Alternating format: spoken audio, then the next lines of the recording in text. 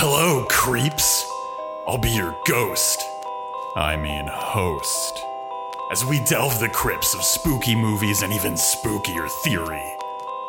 Welcome to Horror Vanguard.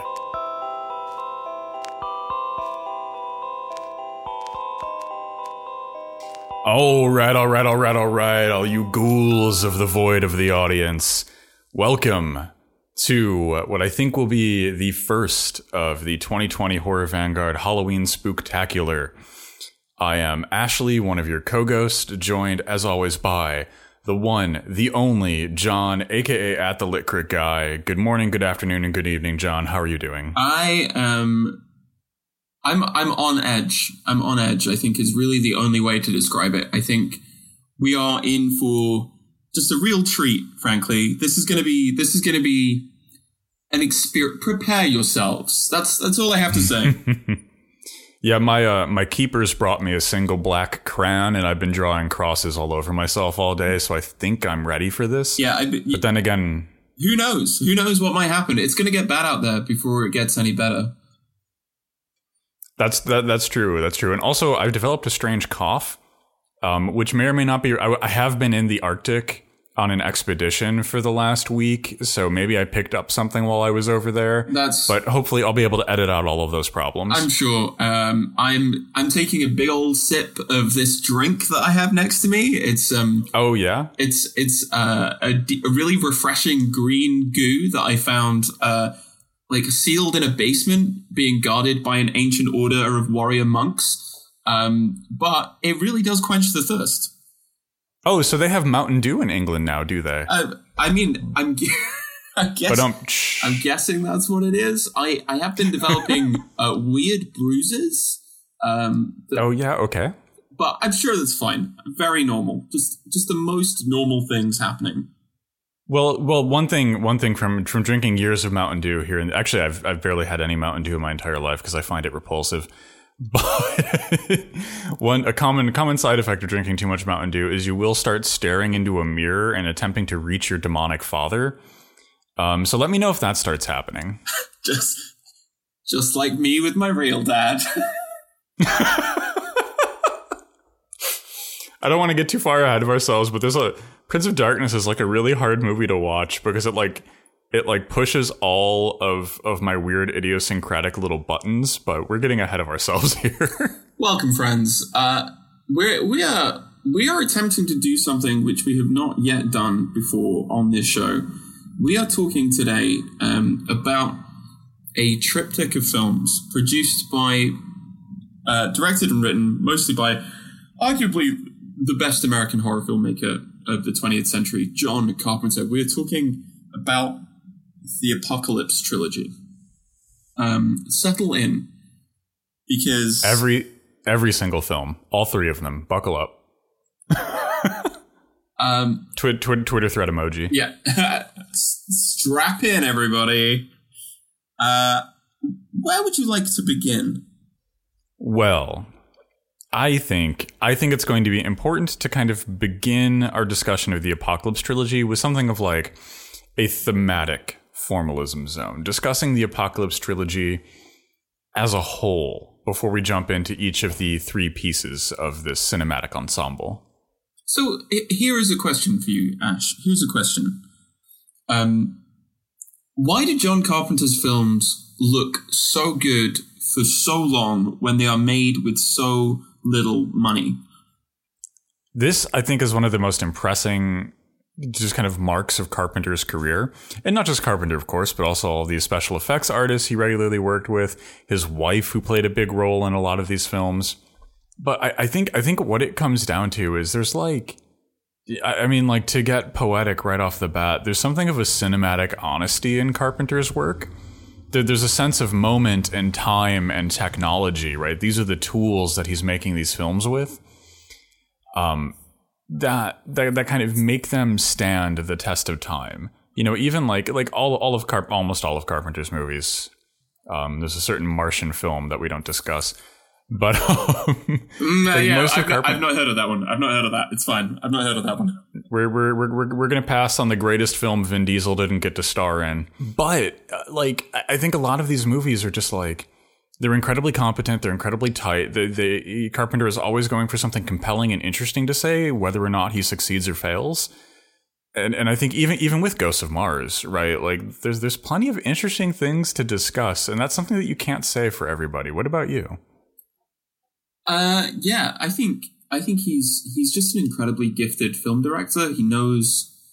I think the thing that Carpenter is really good at is perspective and point of view. I think that's the thing that makes him such a uniquely gifted horror director, because it's you can strip away a lot of the money, you can strip away a lot of the kind of extra resources, but he gets really good performances out of his actors who are mostly kind of like jobbing, just people who are just pros, who turn up, clock in, knock out, know their lines. He tends not to work with like super big movie stars, but makes them into really big stars just because they're in his films. But his direction of point of view particularly is, I think, just so good, and is so good at making. There's a kind of participatory anthropology to horror cinema generally, right? Horror kind of does things. It kind of reaches out beyond the screen, and the mastery of POV means that you get thrown into the world in a very immediate and very visceral way. Absolutely. I couldn't agree more. And Carpenter is, and this is a 90-hour episode. We will be talking about whatever you think we will be talking about.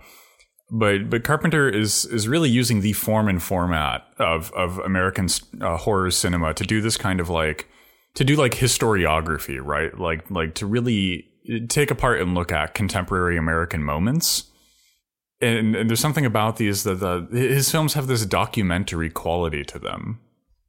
So what do you think about kind of let's talk about two of the big hallmarks of Carpenter on screen, the use of practical effects and music. What are some of your thoughts on these two things?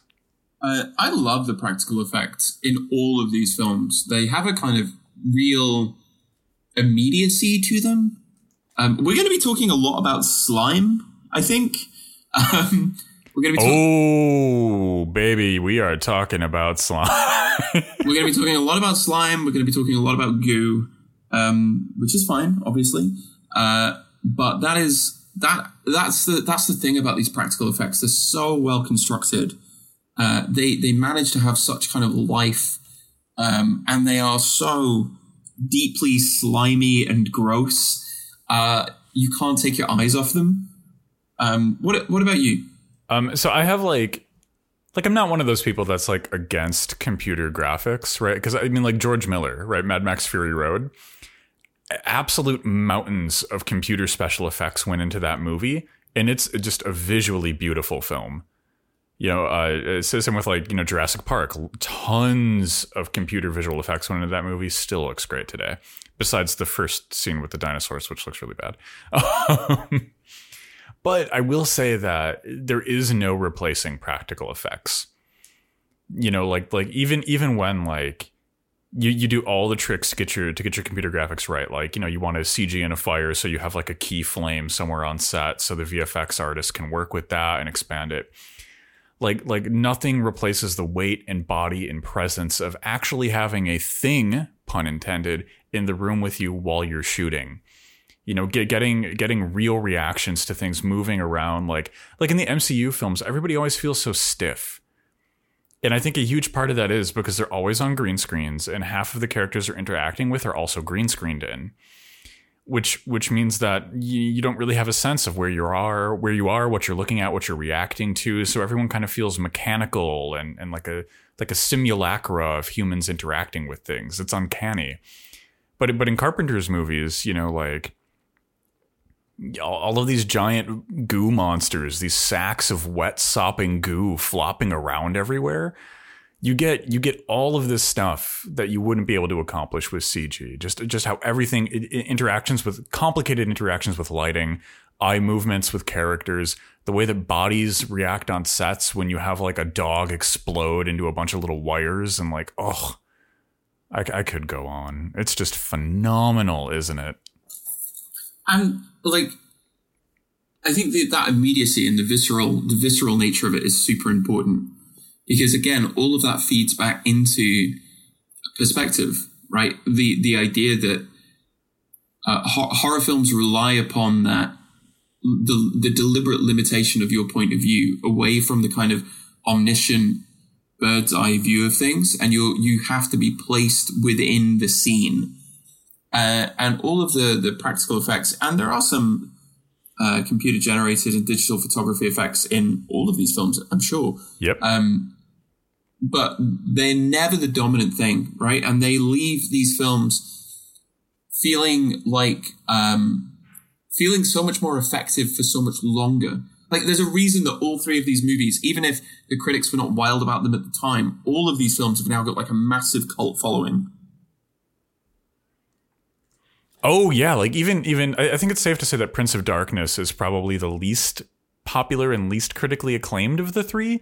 Maybe Mouth of Madness, depending on who you ask and how you look at it.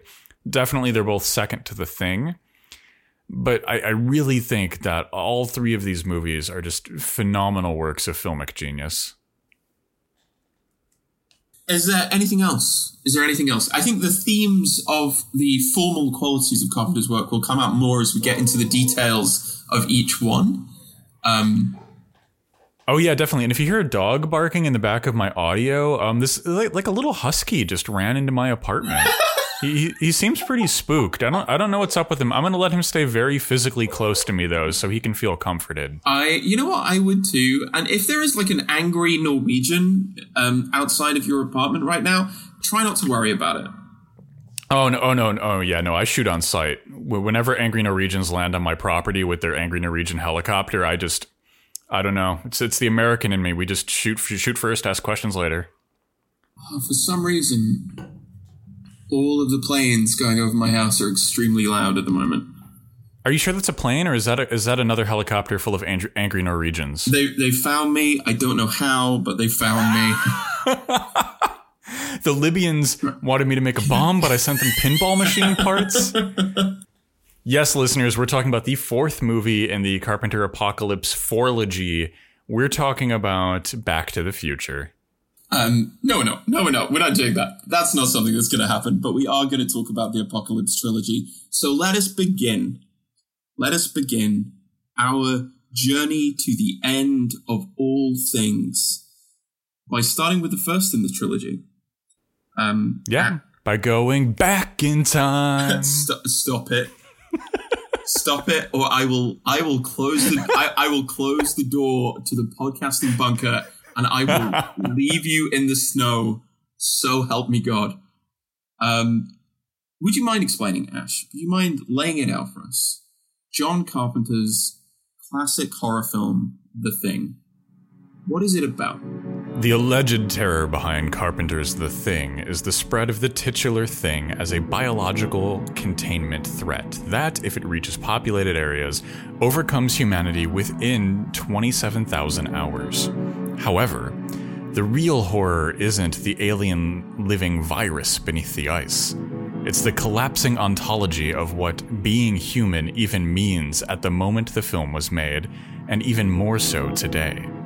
It was estimated that The Thing would take about 3 years to overtake humanity. It took COVID less than a year to reach every population on Earth. Our current formulation of society is very nearly post-containment in many unsettling ways.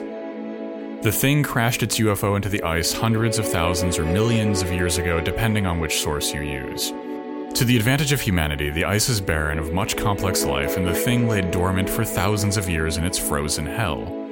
Our moment of environmental crisis means that The Thing has years, weeks, moments from its freedom. There is another oncoming unknowability, a horror teased in The Thing which is already in every home, every pocket, every ear. Chess wizards signaled the coming collapse of post-privacy. What this means for the subject is something we cannot yet say, and that, dear listeners, is the terror of The Thing. From so many vectors, an apocalypse comes. A form of knowing is about to rend asunder what we expect, what we assume, what we believe to be the outline of the human. As Graham Harman wrote in The Speculative Turn, Continental Materialism and Realism, the world is not the world as manifested to humans. To think a reality beyond our thinking is not nonsense, but obligatory. Machinic or biological, the shape of a xeno-consciousness lingers in the corners of our moment. What will happen as our thoughts join to yours, as we discuss the first in Carpenter's Apocalypse trilogy, The Thing? Yes. All right. So I think one of the most compelling parts of The Thing for me is when Marty McFly has to pretend to be a knockoff Darth Vader in order to scare people. What do you think about that? I think... Okay, I'm done. I promise I'm done. I think Horror Vanguard had a great run. And we're going to end it there, everybody. Our last episode will officially be Back to the Future. When it's time for the show to end, we will release the Back to the Future cut. Okay, should we start then? Should we start with the elephant in the room? Should we start with the kind of obvious thing that we have to talk about when it comes to this film? I mean, you can't spell ooze without object-oriented ontology. No. Okay, Yes. so I know you were going to use this episode to, like a Norwegian strike force, take down the wild sled dog of Graham Harman's speculative realism.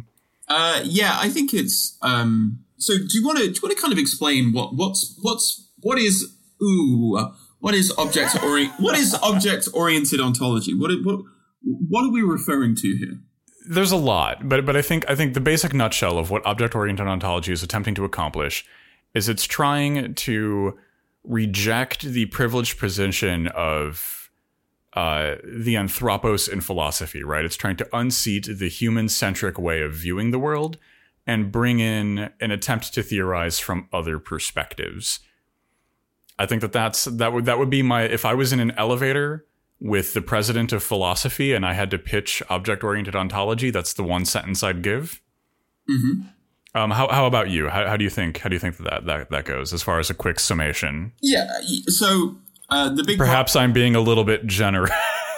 No. The big problem in or in speculative realism, which is a name that was kind of thrown onto like 3 or 4 loosely similar philosophers when they first started kind of publishing, is the problem of correlationism, right? Which is this idea of like, is the object distinct from the subject?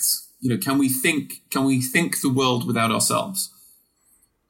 Which is a really important question to ask, but it has huge amounts of really negative, I think, philosophical and political consequences. Mm-hmm.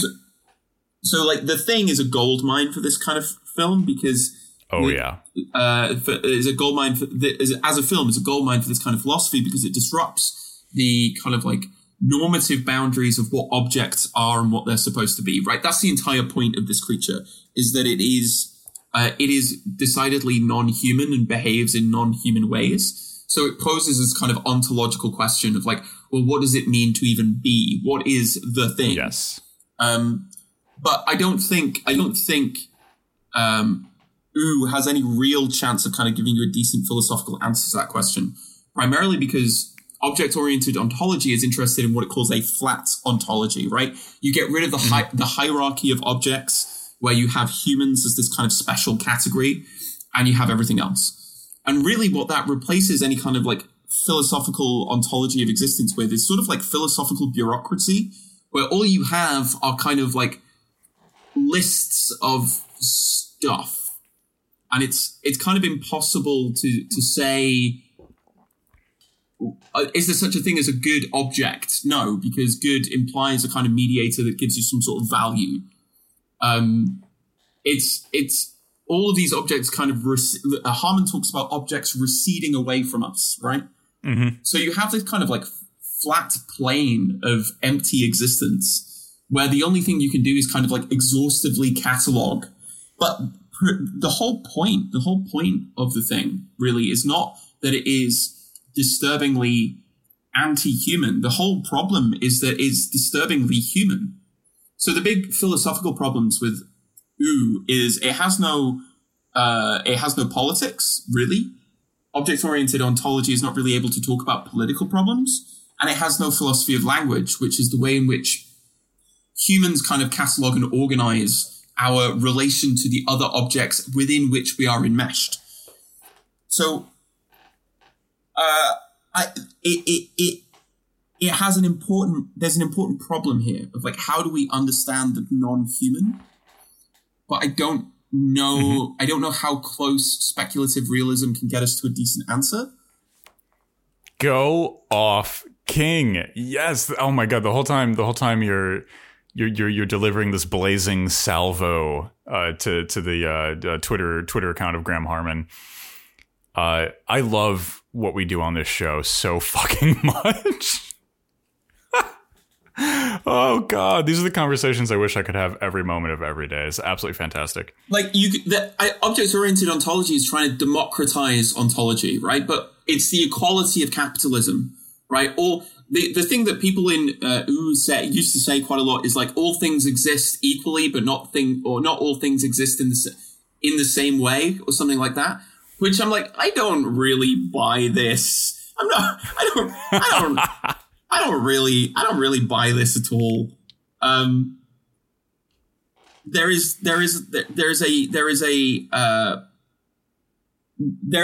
a problem. They're right. How do you understand? Yes, how do you decenter? But like they're referring, or I think they're like, the problem is like, we have to, if you're going to construct an ontology, who are you constructing it for? It has to be constructed for a subject. Mm-hmm. And if you don't think that human subjects are really all that different from other kinds of objects that exist, then what on earth are you even doing philosophy for? Oh my God. Okay, so the first real like HV theory point of our Carpenter Apocalypse trilogy has gone so fucking hard. So my overall point, the kind of big problem here is to agree that actually the thing is really useful as a way of de-anthropocizing, removing the anthros from a kind of model of ontology. But really the problem, I think, that it dislodges most effectively is the Cartesian idea of ontology, right? That's what the thing gets rid of. It gets rid of like the secured subject, but that isn't the same thing as a kind of completely flat ontology. I've loved this spirited rant so much. And I think a lot of the points that you're making here, I completely agree with, right? As a fan of triple O and speculative realism, and when I say a fan, I mean as someone who regularly uses these philosophical frameworks for my own media criticism and analysis, I agree with this kind of inherent precept that like if you're cooking in the philosophy kitchen, you're cooking for someone, right? Like, and furthermore, there's a bit of a deep-seated problem here, which is attempting to theorize from the perspective of something else and de-seat the human-centered, privileged position in philosophy can run the risk of reinserting the exact same thing you're trying to unseat by replacing it with the human imagination rather than just a given human subject. Yeah, I mean, humans are different. Humans are different from a lot of the objects that exist in the world, but this is not the same thing as saying that, you know, that should simply be a given. Mostly because humans, our enmeshment with the objects of the world around us doesn't demand a kind of like hierarchical ontology or a hierarchical relationship, right? Oh yeah, totally. And so I think a great way before we become the I was about to say Graham Harmon Vanguard, but that's probably not the podcast name we'd want to go with, the speculative vanguard. I think a good way to talk about this is to talk about the thing in and of itself. The alien, the monster, the virus, the contagion that is the thing, what it is, and kind of how it came to be on the Earth. Because I think that will allow us to kind of flesh out a decidedly political utilization of these kind of speculative realist as well as other philosophical points. So let's jump into the thing. Let's do it, because I think that's exactly what And that's just to be clear, that's a point I extremely agree with. That's right. Like speculative realism and O need their fangs, and those fangs need to be political. Yeah, and those fangs can burst forth from your chest. I mean, this is the point, right? I don't think O can let you make that kind of judgment, right? What is the thing? Well, it's the same kind of thing as every other thing, right? It just manifests itself to our sensuous reality in a very particular way. That's a very unsatisfying answer. Let's then attempt to find some satisfying answers in the shape of the thing. And I think we have to ask a very important question related to all of these philosophical conversations. What is das Ding? But I had to get that pun in at least once.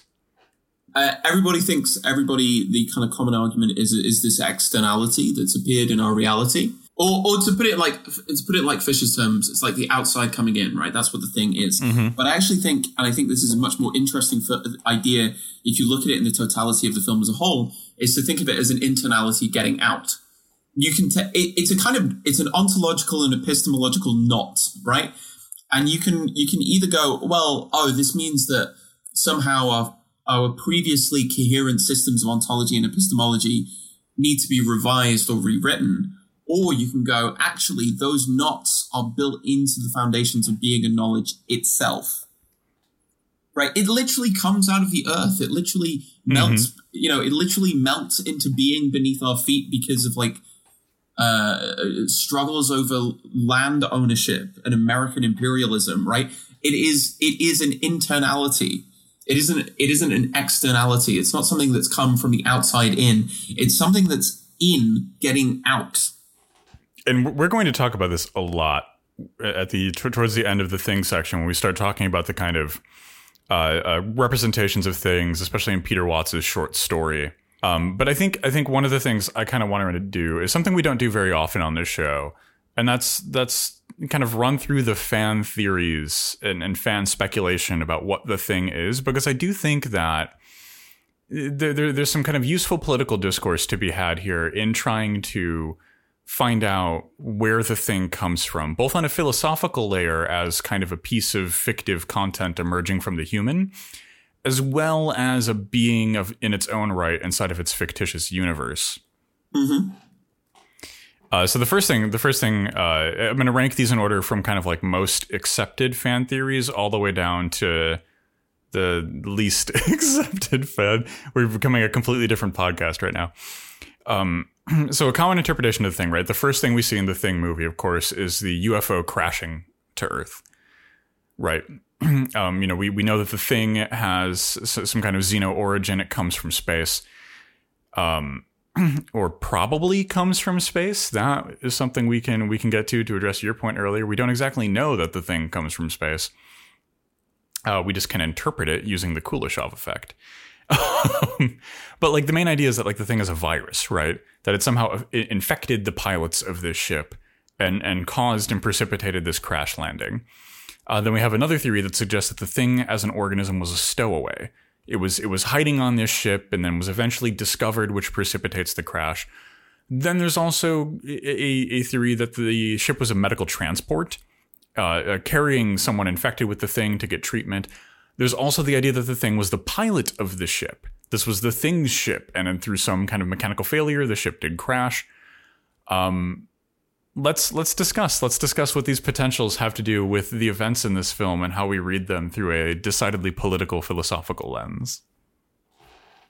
Well, I think all of them are doing things that object-oriented ontology would not approve of, right? Which is defining it in relation to ourselves.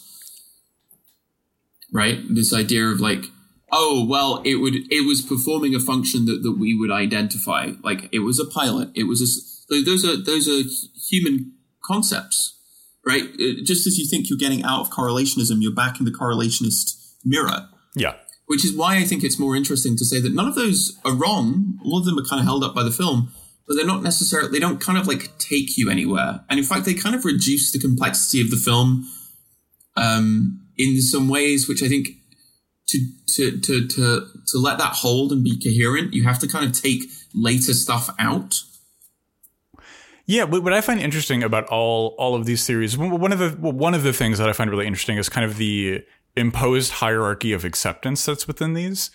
Like the most accepted interpretation of the thing is that it's some kind of space-borne virus, and it caused the UFO to crash, and now it's going to infect the Earth, and that's how the apocalypse comes about.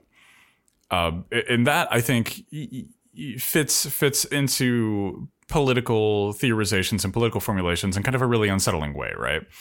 It's inherently seeing the other as something that must be expunged. It's the inherent threat of the unknown as it contacts ourselves. And then when you get to the other side of things, right? Like kind of the least accepted fan theory about the origins of the thing is that the thing is a pilot, that the thing was the original pilot of that UFO, that it was out in space doing its own thing, and some mechanical failure caused it to crash to Earth, and now it's trying to just go home. That the thing is, in a sense, a visually frightening version of E.T., who I guess is already a little visually frightening, but way less scary than the thing, I think we can all agree on. And what I find interesting about that is, because I believe you're right? We're ultimately charting these things based on known human terms, right? Because that's kind of all we have. From a philosophical standpoint, there's kind of like, this is one of the classic problems, right? Is there an out? It's not can we get out? It's just that is there even an outside? But what I will say is that viewing the thing as a virus that must be exterminated, and that something that has always been wicked and cruel, plays into a lot of anthropocentric worldviews that are especially troubling when we look at how we also use those terms for the people that we other as well as the environment. Viewing the thing as a life form that has its own needs, its own directions, and something that exists in like some kind of cosmic balance with life on a greater scale, which is something, again, like I keep teasing, we're going to be talking about that Watts short story, but I think it's very useful. But I think that does question a little bit of what I would say is a very accepted, a very tamed, and a very calm anthropocentric worldview, which is one of the best things about the thing as a monster, right? Like, you know, like we were talking about in the beginning, the whole point of the thing is to like literally dissolve the concept of a boundary.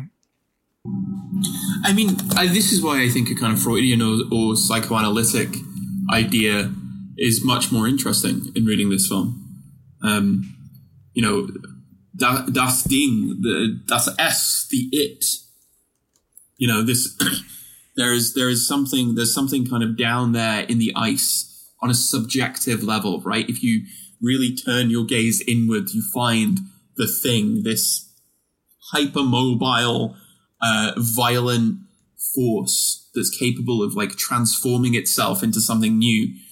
It's very Freudian, it's very psychoanalytic. And like broadly, the big problem with these fan theories is the way that they kind of like see the film as this kind of structural puzzle that has to kind of like all of point A has to correlate to point B to point C. And what you do is you end up kind of like hermeneutically sealing the lid of the film on top of it. Like, I think all of those fan theories, and I think that sort of approach to art criticism basically turns interpretation into a mausoleum. I love that interpretation. Yeah, I think maybe I don't go as hard as you do against it, because I think that you're absolutely right. If we're trying to use these to solve the film, we are going to hermetically seal the thing into a palatable, digestible, acceptable thing, no matter what we pick. Yeah. Right. No matter which option we choose, if you decide, if you play the game of choosing one, you kind of destroy the thing. The only way to destroy the thing is to buy a thing Funko Pop and then make it this kind of artifact of pop detritus and nothing more.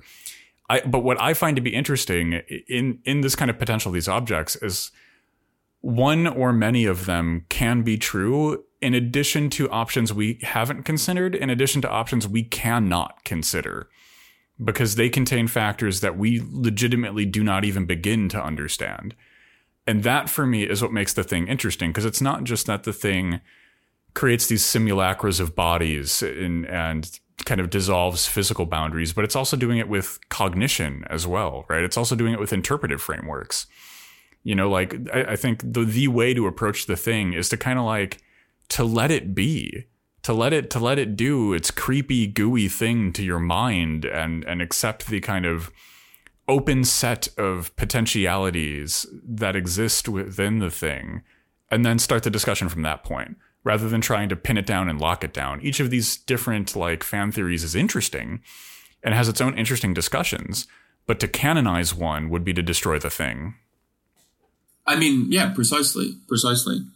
And really, it misses a lot of what the film is about, right? If you go, well, it's about an outsider that has to be fought. That would necessarily change the whole dynamics of the film, right?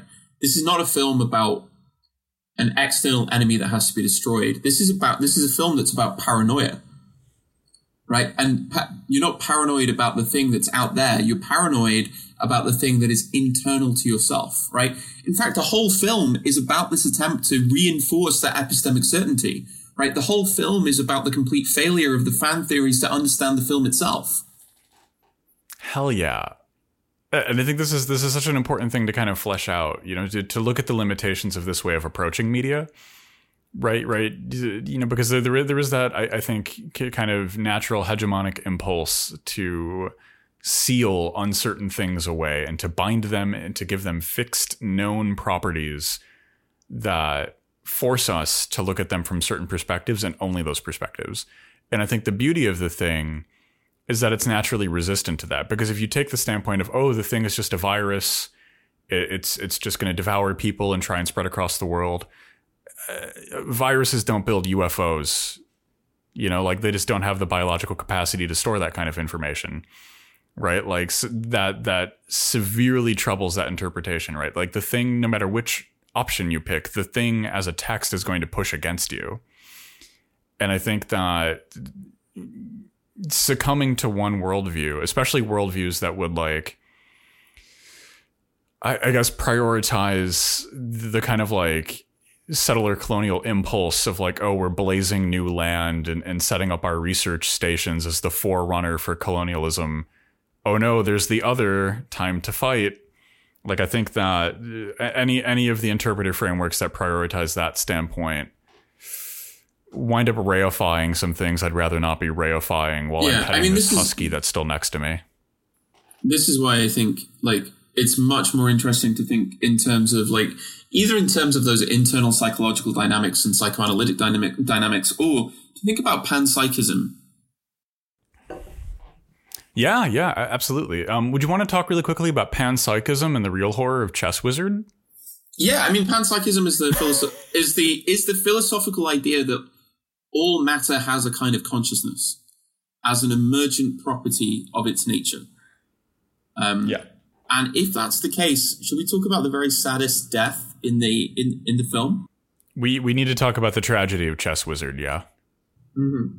So the very first death in the film is Macready is playing chess on an Apple II computer using the Chess Wizard program. It's actually like all of this stuff is kind of like a weird mock-up because they couldn't actually film the screen of the Chess Wizard game, so they had to like recreate a bunch of things and recreate the voice and like. So it's actually a simulacra of Chess Wizard, which I think is really interesting, right? We're already doing the thing, but on a technological level.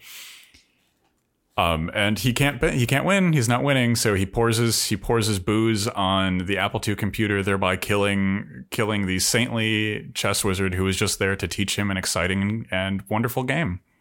R.I.P. Chess Wizard. Real king of the shit, Chess Wizard. But I think Chess Wizard opens the door to a lot of interesting conversations, right? Because like Chess Wizard is kind of the benign forerunner of the nightmare we live in today, right? Like we're in a societal moment where we are almost essentially post-privacy. Like it's becoming harder than ever in human history to have a secret and keep it. You know, like recording anything, like something people don't know about Twitter, right?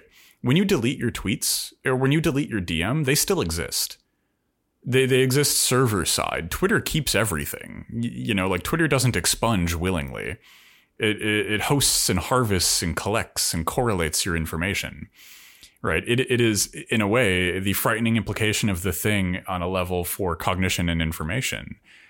And I think that Chess Wizard is such an interesting appearance in this movie because, like, what winds up becoming the horrifying force that invades and dissolves any kind of stable sense of a positive boundary in our lived world. It's not some virus from space, but it's what Chess Wizard ultimately, it's what the Apple II computer ultimately winds up becoming in 2022. Which raises the question more broadly then of the kind of social dynamics of this film, and what we might call political slime. Poly slime. This is like any kind of social dynamic has a kind of politics to it. And this little research station, they choose a new leader at a certain point. And the slime is a disruption to both spatial and political organization.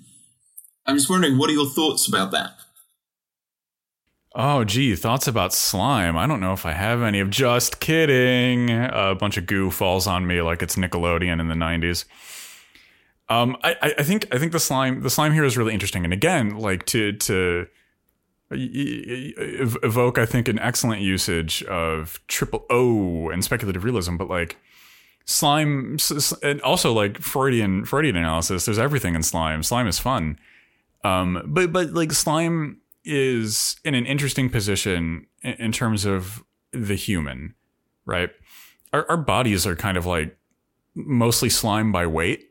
Different kinds of slime and ooze, and this is something we've talked about on the show before, but like, you know, like if I said, oh, I'm just dripping with goo, that has a lot of negative connotations, right? Whereas if you say like, oh, I'm sweating, right? Like that might have a few negative connotations, but not nearly on the same plane. When the meaningful difference between the two is, you know, what is the word I'm searching for? The viscosity of the liquid, right? And I think the thing really punches this straight to the foreground, right? Because we don't see ourselves as slime.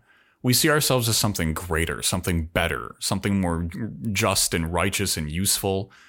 We see ourselves as naturally inheriting every positive descriptor that you wouldn't give to goo. And the thing reminds us very literally through its practical effects, which I think are really important here, that we are just goo. We're just goo in different states, goo at different moments. And the thing recenters that, right? Like, there's so much to get into here. I'm going to pass the mic to you. The husky just ran away. I'm not sure what's happening. Well, this is precisely why I think it's important to think about the thing in relation to the human. You know, and you see this in a practical sense. All of the practical visual effects, like the spider head, the chest cavity that opens up and bites off the doctor's hands, is a reminder that the human subject is this interstitial, fluidic thing. You know, we present ourselves as something, but under the surface we are this teeming mass of subjectivity that can constantly emerge into new forms. So it's like the practical formal elements of the film directly reinforce this philosophical idea. So let's get into then some specific goo-based explorations of the thing and the ooze that kind of fills this movie and fills the space of our discourse. Because I know there were a few goo-related things you wanted to talk about specifically. Well, as I brought it up with the visual effects, the practical effects, the way that, you know, beneath the surface, what are we? We're all the thing. Mm-hmm. Just as you pointed out, we just don't want to admit it. Yeah, absolutely. And I think one of the things that's really interesting to see is approaches to containment and disease, especially in our current moment. The thing is still incredibly relevant, right? I mean, we you know, like COVID, of course, there's a lot to discuss there, as I brought up in the précis. But I think another thing worth bringing up right now is monkeypox. Right? You know, the latest craze in viral pathogens sweeping a nation near you. And what I find to be really interesting is, like, we can kind of compare and contrast responses to the viral, to oozes and goos, and the thing, and in lived reality with monkeypox. You know, what's the social response to monkeypox? It's not like, oh, there's clearly some horrible biological contagion running around. We need to distribute a vaccine, provide effective information on how people can stay safe, and kind of, effectively put a lid on this goo. What is instead happening is we're launching into a new era of homophobia, a la the start of the AIDS crisis, and attempting to excise this thing as the other rather than accepting that, no, the monkeypox is now a part of human reality. You can't excise it. You can't wish it away. It's already here and it's already in us. And this kind of like I always think a lot about the scene where MacReady is testing everyone's blood. Yeah, definitely. And like there's a lot to read into that scene about like testing blood diseases, homophobia, AIDS. Like also like there's like racial politics at play there. And I think something that is often overlooked is like, how do we get to that point? How do we get to the point where like MacReady has like a fistful of dynamite and a flamethrower and he's threatening to kill everyone? And that's because instead of taking an approach that goes like, okay, there's some kind of biological contamination going on. All of us are potential targets for this infection. We need to test who's infected. We need to stay together. We need to figure this out. They immediately jettison that and instead go and try and find a way to excise it into some kind of comfortable other. They start subdividing politically. They start creating new castes. And it kind of becomes this little microcosm of how we've been approaching these events on a larger scale. I mean, this is MacReady's famous line, right? Nobody trusts anybody anymore. Mm-hmm. We're all very tired.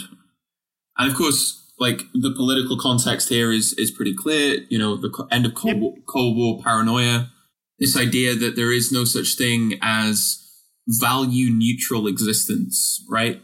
Mm-hmm. Like he's very what's the word? It's very Schmittian, right? He's the sovereign. He's dividing out, and it gets done It gets done on the molecular level, right? Yeah. That's how deeply trust has disappeared. It's disappeared down to the very level of the molecule. Oh, that is such a good reading. If this was a bonus episode, that right there would be the clip. So I think like your point about the Cold War, I think, is really prescient. Mainly because we're starting a new one right now between our respective countries. Not between our respective countries, but our respective countries are starting a new one right now with new Cold War targets. But that has a lot to play with both MacReady's character as a military man and the kind of presence of the Antarctic in a larger geopolitical situation as it relates to the thing, right? And I think this is something we could talk about more about. This is kind of like a classic reading. And this goes back to the original Thing as well, because this movie is technically a remake, even though everyone has forgotten the first Thing, which itself was an adaptation of a short story, which was also a book because there was an unfinished draft, but I'm getting a little convoluted. So what are some of your thoughts about the politics at work here in terms of the Cold War and the Antarctic setting specifically? Well, MacReady is supposed to... I think it's cut from the film, but isn't MacReady supposed to be a veteran? I think so. He reads as that character in any event, like a traumatized military vet. There's even this idea that where he says that he's a real light sleeper, right? He drinks very heavily, doesn't sleep. He's very very he's fine with violence, and it's like the U.S. military is a machine for producing like alienated and very angry people.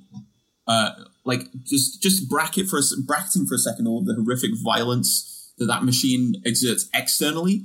What it also does is it kind of destroys people, both mentally and physically. And so MacReady is a kind of good example in the microcosm, but on the macro level, like why are they there? That's the question of like, why is this research station there? And how do we understand that in relation to the Antarctic Treaty that was signed in the mid-50s? I think it's 8 different nations that believe they have claim to the land of the Antarctic. So you have this combination of militarism, colonialism, or rather kind of like imperialism, and watching it now, you can't help but think about like climate catastrophe. All of those things are happening in the kind of political substrata. So one thing I think is worth talking about is Peter Watts' short story, The Things. Even though I don't particularly like the writing of it, I think it is trying to do something interesting in terms of the Thing more broadly as kind of a character, because there's a lot of like failed Thing media. You know, there's a canceled TV show, there's the remake, there's the I think the TV show was the prequel, and there's bound to be another Thing at some point in our lifetimes unless Hollywood collapses. And so the whole point of The Things, the short story, is it's the events of the Thing from the perspective of the Thing. And kind of the main conclusion and the main takeaway is that all life in the universe is goo. Everywhere outside of this little rock of ours, the Thing is the kind of bog standard. Life can freely associate with other life. You know, your physical being can just intermesh with all other physical beings. There isn't a meaningful physical boundary between life forms. And that's kind of that's the status quo of the universe. And we're the weird exception. We're the weird exception. We're like, the short story is really interesting because the Thing is horrified as it discovers humanity. It experiences cosmic horror as it encounters us because we're all individual consciousnesses imprisoned in a skull. We have a little rock cavern that we're forever damned to be inside of, and never can we leave it. And the Thing is terrified of that because it's come from a universe that's populated with organisms that can just freely slide in and out of each other. Yeah, exactly. It's this idea of like a mode of existence which has overcome the essential kind of like trauma of human subjectivity. You know, our self separation and ultimate alienation from one another. The divide, the chasm between subject and object, which you can't get round. Yeah, absolutely. And I think that's it's an interesting little short story for the philosophy alone. Yeah, the final point I would make about it is that assimilation or association is not assimilation. Yeah. Or rather, it's being with differentiation. Absolutely. There's something deeply anarchic about that kind of it's like an anarchistic utopian vision of life in the stars. You retain distinction, you retain a sense of individuality, but you lose the crushing boundary that is the self-other distinction.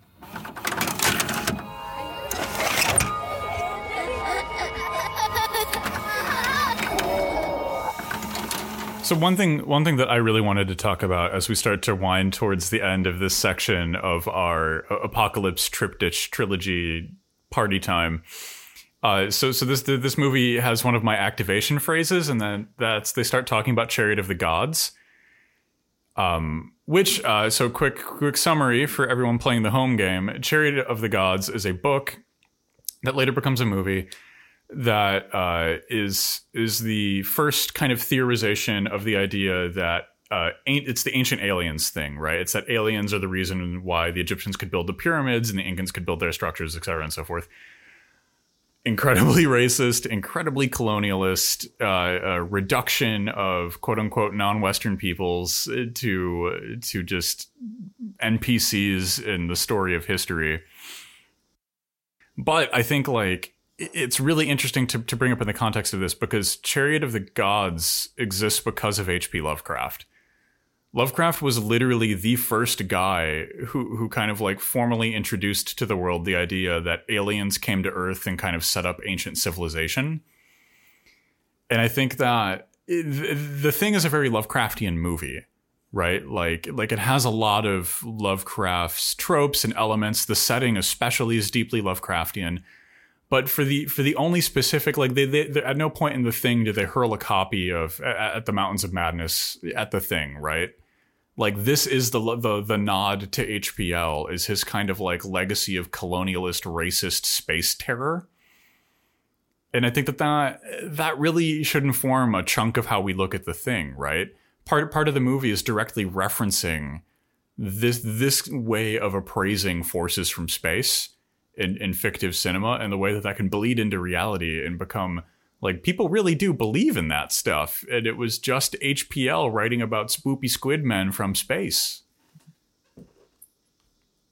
I really like this idea that it's a very Lovecraftian film. And I think we will absolutely have to come back to Lovecraft as we move through the trilogy. But as we start to wrap this up, should we talk about the ending? Yes, let's do it. So what are your, let's talk about is MacReady a thing or not? I don't care, and I think it's a really boring question to ask. It doesn't matter. Wah, wah, wah, wah, wah.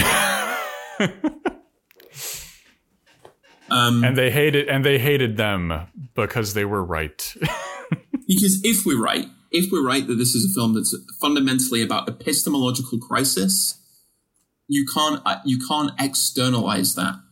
Like this is almost a Derridian point, right? That you're trying to externalize it through the means by which that instability exists in the first place. Yep. Right? You go, oh, well, we just need better language. We just need better categories. But no, the instability is in the language and categories, right? Oh, we just need a better test to determine who the true person is. No, the instability is in the testing mechanism itself, because that's part of what it means to be, like, subjectivity is riven all the way down by this kind of like point of fracture. We do not know who we are. We are the subject is barred to itself, right? We don't have access to the truth of the thing, primarily because access to it would be far too traumatic for us to cope with. And we externalize it away from ourselves to ensure our own subjective coherence. But that comes out in the most kind of violent of ways, right? MacReady's ultimate answer of like, let's just sit here and see what happens for a bit, is maybe the only good ending for this film to have, right? Oh, I totally agree, right? Because that's the ending that we should kind of internalize and work with. Even at the end of all of this violence, MacReady is just like, okay, well, let's just sit for a bit. It's the first time in the movie that someone is like, okay, we should slow down. Yeah, we should decelerate. The first time someone has done exactly what you said people should do, which is just let it be. Yeah, or just take a moment to slow the machine down. Because at no point up to this did they actually try and interrogate what's happening around them. They just keep responding. It's a very, very, in a very literal sense and kind of a very philosophical sense, it's a deeply reactionary course of events. People simply just react to external stimuli like they're chemicals in a petri dish or thing blood in a petri dish. And I think one of the things that's really interesting is that, because you see people like do stuff where like, oh, like when you watch the final scene, MacReady doesn't blink and the things never blink. Even though, like, what is that? That's like this weird testing that we're recreating the blood test now. Or they'll be like, because the way it's shot, the firelight is in MacReady's eyes. And it looks like the way that cat's eyes are at night, because they have that extra reflective layer in there. And like they're like, oh, that means he's a thing, because that's the dogs have that too. So that's the dog DNA. He hasn't completely restructured as a human. And like all of that misses the point entirely. All of that is inserting ourselves as viewers of this media. And this is something that I think happens in all of these films and is really important about all three of them, is that through the creation of these movies, by attempting to theorize our way out of the end of them, we stick ourselves into the movie. We stick ourselves into that Antarctic research station and may or may not be a thing. When we attempt to go like, oh, is MacReady one of them? Did he get infected at some point? We lodge ourselves into kind of like this negative hermeneutics that's going on here, rather than doing the thing that happens at the end of all three of these movies, where someone is like, a cycle is being perpetuated here. I need to slam the fucking brakes on that cycle, regardless of the consequences for me personally. I couldn't put it any better. I couldn't put it any better. What a place to conclude part one. If you're worried about me, if we've got any surprises for each other, I don't think we're in much shape to do anything about it.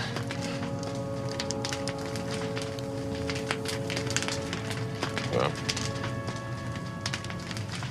what do we do? Why don't we just wait here for a little while? See what happens.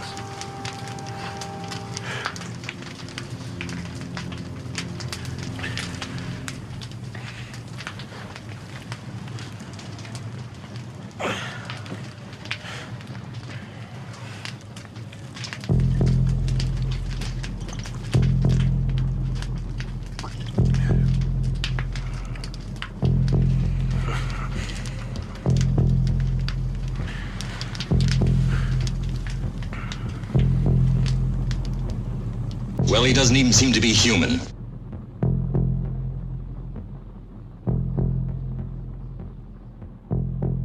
Yeah. I got into podcasting because I don't get to talk enough about queer slime in my day-to-day life. So Well, that's why we're here today. Here's a happy coincidence for you, my friend, because Yeah, what's that? let's talk about Prince of Darkness, shall we? Oh, let's do it. The only monarch I trust. The only monarch I respect is the Prince of Darkness, because like me, he doesn't get on with his dad. Like me, he loves abandoned churches. It's time for us to talk about the second film in the Apocalypse trilogy, and so, as with all of our films, I would invite you, me, and everyone else listening to gather round your intricate podcast listening devices with your friends and family. As your friend of mine, Ash, co-host of the show, explains to us what John Carpenter's Prince of Darkness is all about. I can quite easily become hypnotized by the theoretical conversations in a film like Prince of Darkness. It's got time travel, sentient ooze, and somewhere between 3 to 5 unbroken monologues about ontology and hermeneutics. This should be as close to the sensation of being in a candy store as I expected as a child, but it's not. It's hard not to see the Catholic Church, the American state, and the university apparatus aiding and abetting the AIDS crisis in this film. While no characters are outwardly gay, even a modestly calibrated queer-coded Geiger counter will be off the charts while watching Prince of Darkness. Prince of Darkness is a broken message from our own future, and we have already sailed straight past the warning signs. We have received this warning too late. We talk about the AIDS crisis as if it's over, but it's not. We talk about queer liberation as if a few gay politicians and gay talk show hosts constitute the flag bearers of a completed political project. They're not. It's not that we don't or can't hear the anti-causal warnings flowing back from futures past. They're just noise now. The cacophony of our moment is just too loud. We can still hear each other, but we haven't figured out a way to tune back into the screaming. This is the kind of film that gnaws at you, reminds you that things need not be the way they are. This is not a dream. Not a dream. We are using your brain's electrical system as a receiver. You are receiving this broadcast in order to alter the events you are seeing. This is not a dream. You are seeing what is actually occurring for the purposes of causality violation. This is not a dream. Join us as we discuss Carpenter's Prince of Darkness. Yes. Prince of Darkness. Yes. Woo, let's go. My favorite movie in the Teenage Mutant Ninja Turtles universe. Like, there are so many things about this movie I love. Let's talk about it. Let's talk about it. Let's. We're only on episode 2, and I've already got podcasters madness from all the podcasting we're gonna do today. You mean part 2, because this is all going to be one episode. Remember, this is all going to be one episode. This is one contiguous. Listeners, we're having this as one conversation. So we have these aren't they seem bifurcated for your listening pleasure, but however, there is a unity here. Where should we begin? Where should we start this? I think it's good to start this one on some light, accessible talking points, things you could bring up with family. Let's talk about science and religion. Yes, let's talk about science and religion. And crucially, let's talk about science and religion, not science versus religion. Both of these are kind of like master discourses, right? These are hermeneutics by which we are supposed to not just understand the world, but existentially orientate ourselves within the world. And both of these things are are working in tandem, working together to try and resolve another kind of moment of crisis that Carpenter's talking about. Absolutely, right? Like these are I mean, like technically philosophies, but they've transcended that, right? Like, these are some of the most massive cultural institutions humanity has managed to concoct. And I think to an earlier thing you said, I think that this movie is really interesting, not because it's attempting to do the most tired imaginable high school new atheist thing of making science and religion fight each other like bugs in a mason jar, but like it's looking at how they intersect, how they're co-constitutive, and how they mutually support for both good and bad. Yeah, I mean, it doesn't do the thing that a lesser film would have done, which is where, like, the scientist discovers the importance of faith, or Donald Pleasance's priest discovers the importance of understanding the world in a rational way, which would have been so boring and so tiresome, but actually sees both as... In a way, you could say this film either really has a very high opinion of science or a very low opinion of religion, or arguably kind of both. Yes. But I don't think either of those things is a problem. Because what is it Professor Hiram Birak says? You know, reality breaks down, common sense breaks down on the kind of subatomic level. And you start dealing with things which cannot be measured, not really, can't really be observed properly. And in a way, you start dealing with something that sounds kind of close to issues of faith. Absolutely, right. And I think that this is by far one of my favorite Carpenter movies, if not in my top 3. Like this is such a good, powerful, engaging film. And a lot of that comes on the back of the fact that, as I joked about earlier, there are maybe 3 to 5 unbroken philosophical monologues in this film. And like, so when the good professor, HV emeritus professor, has that monologue, right, about the difficulties in observing things when you're dealing with the cutting edge of physics, the difficulties of understanding them using what we would even consider to be rational science. The first thing that I think of, the first instinct I have is like, well, how does that then, like the ooze that's contained in the basement of this forgotten church, how do we break out of our container of this conversation and sluice back and forth into different subjects? Because if this sector of what we accept as a physical science is so faith-based, to use an intentionally provocative phrasing, what then about the rest of science in this world? I mean, to push this even further, what about academia generally, right? What are they doing? Yes. Universities emerge out of theology, historically speaking. Universities then get linked inextricably to imperialism. You know, British universities were the training centers for the people who were sent out to administer the empire, right? So yep. All of those things are tied up with one another. There's a line of dialogue that you pointed out to me by one of the students who's taking the professor's class in like advanced theoretical physics, which I think is super important to bring up here, right? Yeah. So this is actually this is Walter's character, and he says, why do I want a PhD in this? Right? He's exacerbated over their studies, and one of his colleagues turns to him and just kind of jokingly says, "Weapons grants." Yes. Yeah. Hinting at their futures, and like this is a deeply important thing to look at, right? Because a lot of people, and I think it's a lot of people have the sense that religion is not a neutral force in the world. You know, that I won't say on the bias, but religion is often a force for immense evil on a scale that is hard to conceive. But so is science. Science is not this neutral fact-finding mission that it likes to present itself as. It's often an arm of imperialism. It's an arm of conquest. It's the like bureaucratic little spreadsheet servant of capitalism. It's a tool, and just like any tools, you can use your hammer to go to your grandmother's house and repair that cabinet door that's been bugging her for years. You could also do acts of unspeakable terror with that hammer.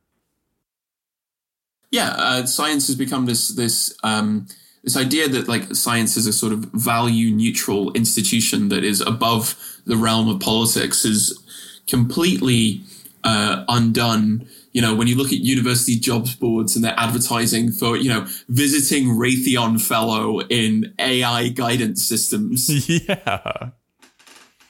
And you know, in like one of the darkest things about this movie is that like you 100% know that that's like we'll get to this more when we get to the end of the film, and we talk about the kind of implications of that. But for me, one of the scariest things in this movie is that if Satan doesn't win, the winner is the American university system and their partners and fellows at Raytheon.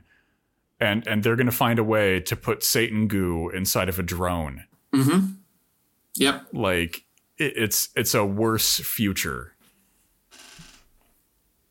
Oh yeah. Satan at least has a, depending on which literary tradition you subscribe to, a legitimate gripe with his dad. And this is the other thing that I was thinking as watching this is like they get radiologists, they get linguists, they get like experimental and theoretical physicists. I'm like, who's paying for all of this? And once again, we find out that academia just runs on exploited and alienated free labor. Yeah. Like, and there's kind of the other side of that hanging question where it's like, sure, that this is like 4 decades ago when universities had more money to throw around. But like, you know who's footing the bill for this one. It's there's one of two people who are paying for them to go study the slime of the devil, and that's either Raytheon or Uncle Sam.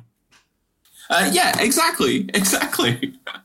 They're on a DoD contract from God right now. Like, this movie is troubling. But this raises here's the area in which it gets super interesting, right? Because the Satan goo has been kept secret by a monastic order referred to as the Brotherhood of Dreams.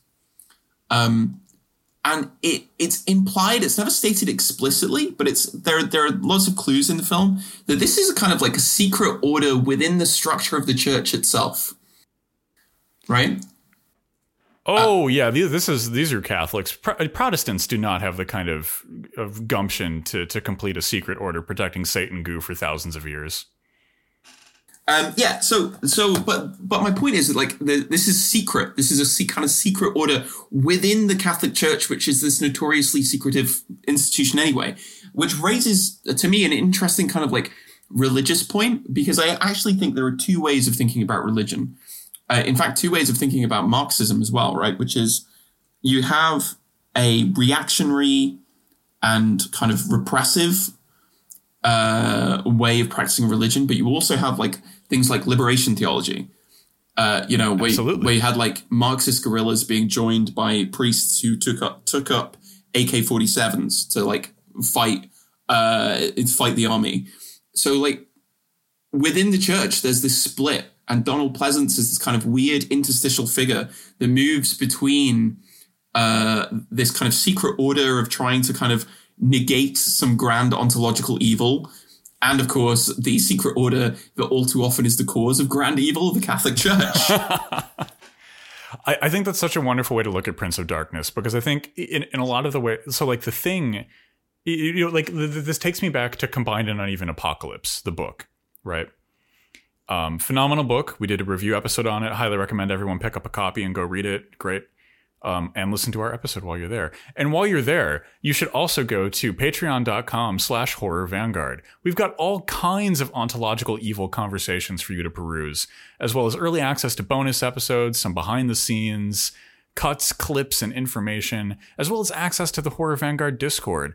And once we reach 500,000 Patreon subscribers, I will pay the Catholic Church for their vial of satanic slime. Okay, you heard it here first, folks. So what do I owe everybody now? I owe everybody a cathonically haunted 90s internet dial-up modem, and now I guess I don't owe anyone anything. I'm obligated to buy slime from the Catholic Church at some point. If it's for sale, but then, I'm sure we could come to an arrangement. Oh, eventually, if our podcast lasts long enough, the Catholic Church will be hurting, and they'll need to come to old Uncle Horror Vanguard for a dime. And also, that's maybe one of the best Patreon plugs we've done. I finally got good at it, and now it's just nonsense.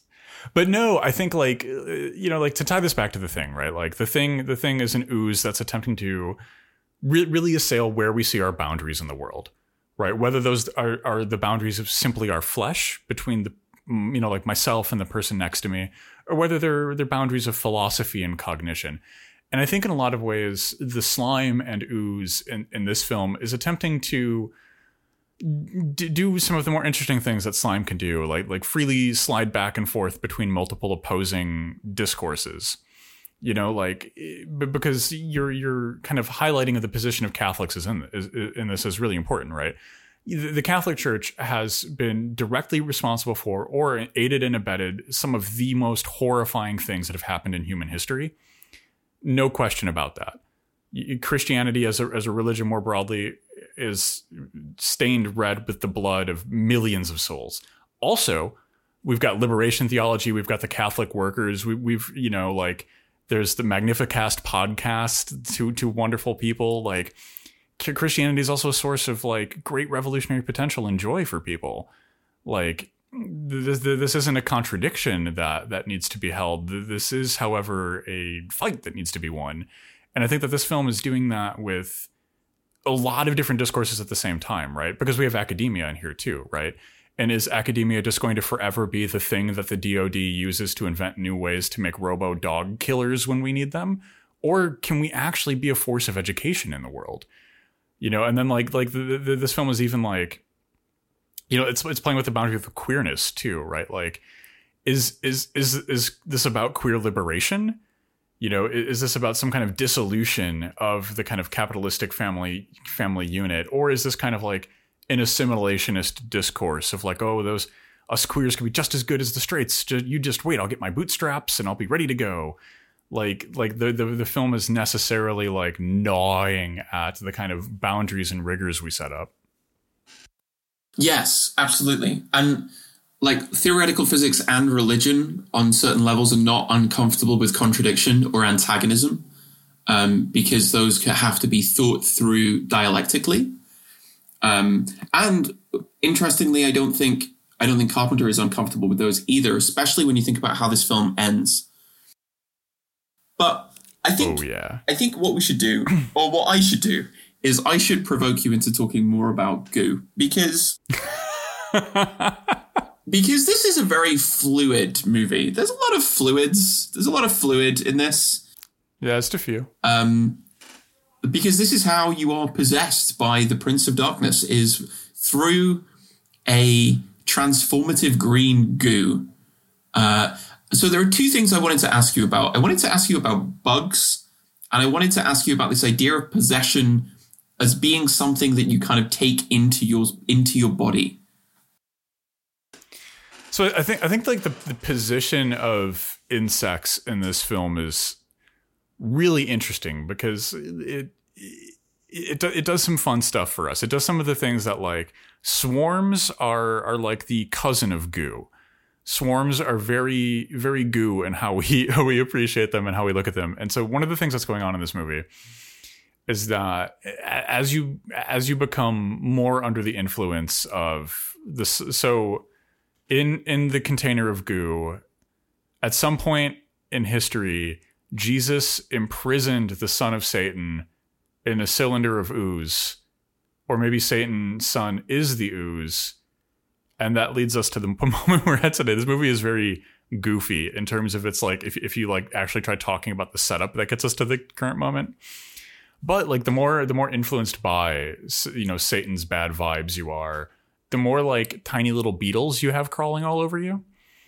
And I think this does some interesting things, right? Because we're doing these like little cultural linkages that aren't very critical, right? Because of course, like, oh, like, and they're all like unhoused people as well. They're all homeless. So it's like, of course the homeless are dirty and covered in insects. They're eating maggots out of a cup. Our Catholic priest of the secret order, who should kind of maybe know the signs, sees like someone who's clearly like losing it, eating maggots out of a cup, and it's just like, oh, homeless. And that's how our college students react to a lot of these people. And I think like what we're seeing here is it kind of like discursive attempt to naturalize the condition of homelessness. You know, like, oh, insects are gross and they live in the dirt, and the homeless are gross and they live in the dirt. So we can kind of just like conveniently naturalize and wrap that. But what I think happens through the course of the movie is like, we come to realize that that's not quite the case. These aren't naturally occurring insects. These are the Satan's swarm of evil, cute little beetles. And so we then have to reassess the position of the poor and the homeless in this movie. You know, if these beetles aren't here for natural reasons, then neither are these people. What reasons are they here for? Well, Satan didn't put them there. You know, then capitalism did. And so I think there's kind of like this like large discursive cycle you can go through. What are your thoughts? Well, I think you've raised the most obvious and pressing question that I think we have to consider here, which is, what is Alice Cooper doing in this? Well, he's not here to educate us on Milwaukee, the good land. This is really the episode where Ash talks about other movies he really likes. And now talks about himself in the third person. Let's talk about Alice Cooper really quickly. You know, like, we all know who Alice Cooper is. We don't need to do that song and dance. But what's really interesting is how he's placed in this film. I think that Alice Cooper has really interesting cinematic appearances anyway. There's always something a little tongue-in-cheek when Alice Cooper shows up in a film. In this one, right, you would expect Alice Cooper to have some monumentous role that is kind of on level with his stardom, right? You would expect that Alice Cooper would be Satan himself, or he would appear clean and lavish as a rock god should. But he's actually just one of the many homeless people who are becoming corrupted by Satan's influence. And I think that is also very interesting, because if you don't know it's Alice Cooper, you probably won't just recognize him. You know, and like, you won't recognize his stage props that they use in the movie, which is really cute. You might not notice that he wrote a song called Prince of Darkness for Prince of Darkness that you hear in the movie playing on a character's headphones off a cassette player when they die. And so like, it's almost like the silent appearance of Alice Cooper. What are some of your thoughts about this?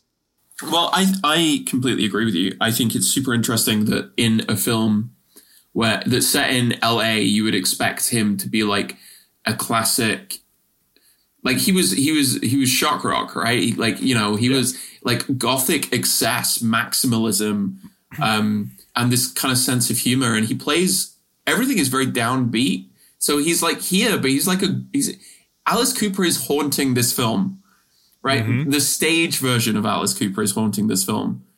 And what we get is something much more kind of somber, but one that, because you strip away all of the excess, immediately raises some really serious questions about class and presentations of the unhoused. Right? LA, this happens in Los Angeles, which is a phenomenally like divided city in terms of like income inequality, class position, and like the fact that so many of the possessed are unhoused and are associated with all these cultural signifiers of dirt and disease and a lack of hygiene, and some like quite surprising discourse around mental illness in this film. I think it's so interesting that Alice Cooper, who's known for this kind of like extravagant performativity, takes this role specifically. I completely agree. Right. And part of this, too, is how we code in cinema people to be something, no matter what that is. Right. Like, and to do that with Alice Cooper is really interesting, to kind of scale him away from the kind of lavish excess that is rock and roll success and bring him back. And I think that like the gothic in terms of mental health has always been something that's really interesting. And I need to take a sip of water because we've been podcasting for a long time. Ooh, sipped. But what I think is really interesting is so like the horror has a lot to say about mental health, and so does the gothic more broadly. And so like we get this whole line where like one of the college students took a class on mental illness, and They now know the symptoms of chronic schizophrenia, and these people are, you know, like displaying those classic symptoms, but in a much more worrying way. And I think like we can kind of pick this apart and do a little not creation of our own here to throw back to the earliest part of the Thing conversation. But on the first level, right, like we've got horror's notoriously terrible relationship with madness and mental health, right? Horror, still to this day, new horror movies are coming out this year that the villain is going to be the villain because they have some poorly understood, you know, madness like psychopathy or something. And that's part of what's going on here. But I think that then we can pull it back because they don't really have, there's really no mental illness in this movie, right? There's no madness here. These people are being hypnotized by Satan's magic goo. You know, like this is a different thing. So then why are we coding it that way? Why are we reading it in those terms? Why are we trying to use those languages? And I think it's telling to know that like these young academics, these researchers, right? These arms of both the Catholic Church's evil secret organization and likely a Defense Department research project are the ones who are reinscribing and kind of imbricating themselves in this like incredibly ableist discourse on madness and people who are unhoused, right? Yeah, I mean, this is the quantification problem, right? This is the same problem, arguably, that the Thing circles around, which is like, what is it? What are these people doing? And so, like, you turn to the what is the Bible of American psychiatric care? It is the Diagnostic and Statistical Manual, right? Which is about a quantitative and qualitative taxonomy of behaviors, symptoms, and presentations that is designed to classify people, designed to solve the kind of idea that we don't know who or what is going on with subjectivity. It is an expression of kind of productive biopower that is there to kind of like obfuscate and make known all structures of existence. And it's worth pointing out that, like, you know, like people with mental illness, people who are mad, et cetera, and so forth, like, regularly protest the DSM because of the nature of its construction, right? The DSM is not so much for healthcare as it is a body of politics. You know, like, it used to be in the DSM that if you were gay, you were mentally ill. You know, like this is expressly a political thing. This is not akin to like a manual on heart health problems, right? Like this is a completely different type of text on a very fundamental level. And we see that at play in Prince of Darkness. We see literally this biopower being used. We see these people being coded not only as homeless, but now also as insane as a way to make disposing of them easy. Because if they're crazy, then there's nothing that can be done for them. And just like zombies, we can safely dismiss and kill them, and we can reject what they're doing, why they're trying to do it. We enter into a lot of the same problems we have with the Ooze and the Thing, right? By just kind of shackling this thing to all of its othered states, we kind of abnegate the responsibility that we have for the other. Yes, absolutely. Absolutely. And it kind of shows the violence inherent in this.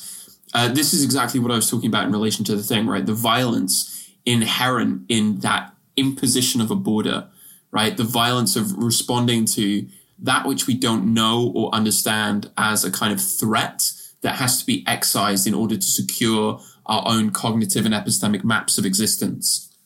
Absolutely. Like, these kind of frameworks want you to be charted within hegemonic discourses. Right, like this is what the DSM is attempting to do. It's attempting to chart people inside of a given framework that's useful for capitalism. You know, we can compare this to like Mad Liberation and like the work done by like de Bruyne and other people from the Icarus Project that are like, okay, well, what are other frameworks we could use? Like what if instead of looking at these things as illness, we look at them as dangerous gifts? We look at them as different, but, you know, different and distinct and potentially hazardous, but not ill. And I think that becomes incredibly powerful in the context of this film. And this is especially when we get to other things where it's like, talking about homosexuality as a mental cognitive disease, a defect of the mind, was not unheard of decades ago. That's something that's still in contemporary culture. Like it's not even gone.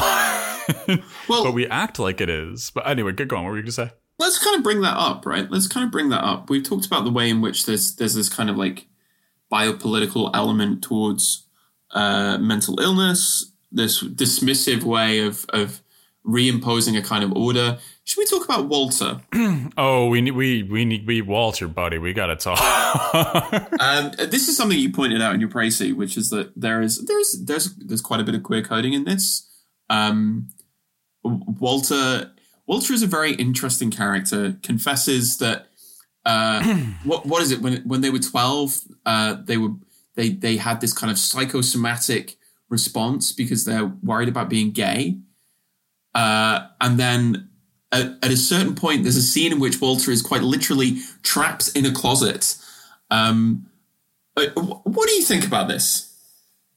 So I think that there's a lot of like things that we need to pick apart here. And the first thing is that like we have what is a classic problem, whether it's Harry Potter or the works of Carpenter. But no one is gay in this movie. Everyone is just queer coded. And that, I think, is a discursive problem that we have to wrestle with that has a lot of, much like goo, much like slime molds, right? Like, it's hard to pin down into being just a single thing. But it nevertheless is worth flagging up. Walter is the character that gets the most queer coding. He even says in a line of dialogue that when he was younger, his therapist diagnosed him with having, what was it, like gay panic or something like that. Yeah. And yeah, like as you mentioned, there's literally a scene where he's trapped in a closet as two women stare him down and prevent him from leaving. Like, okay, and like there's like and the whole fact that like in order to escape the closet, they have to bang a hole through the rear end of the closet that he crawls out of. And that's just like read the essay Anal Rope. It's just that fucking essay again. Mm-hmm. That's a reference to Hitchcock's movie Rope. And then like on top of that, like we have a scene where like two female actors crawl on each other at night. And then we have multiple characters spitting goo in each other's faces. And the majority of time that someone's spitting goo in someone else's face, it's a same-sex goo spitting. Same-sex goo spitting. That's my favorite of the French New Extremity films, actually. That would sound so good in French too. That would sound Criterion.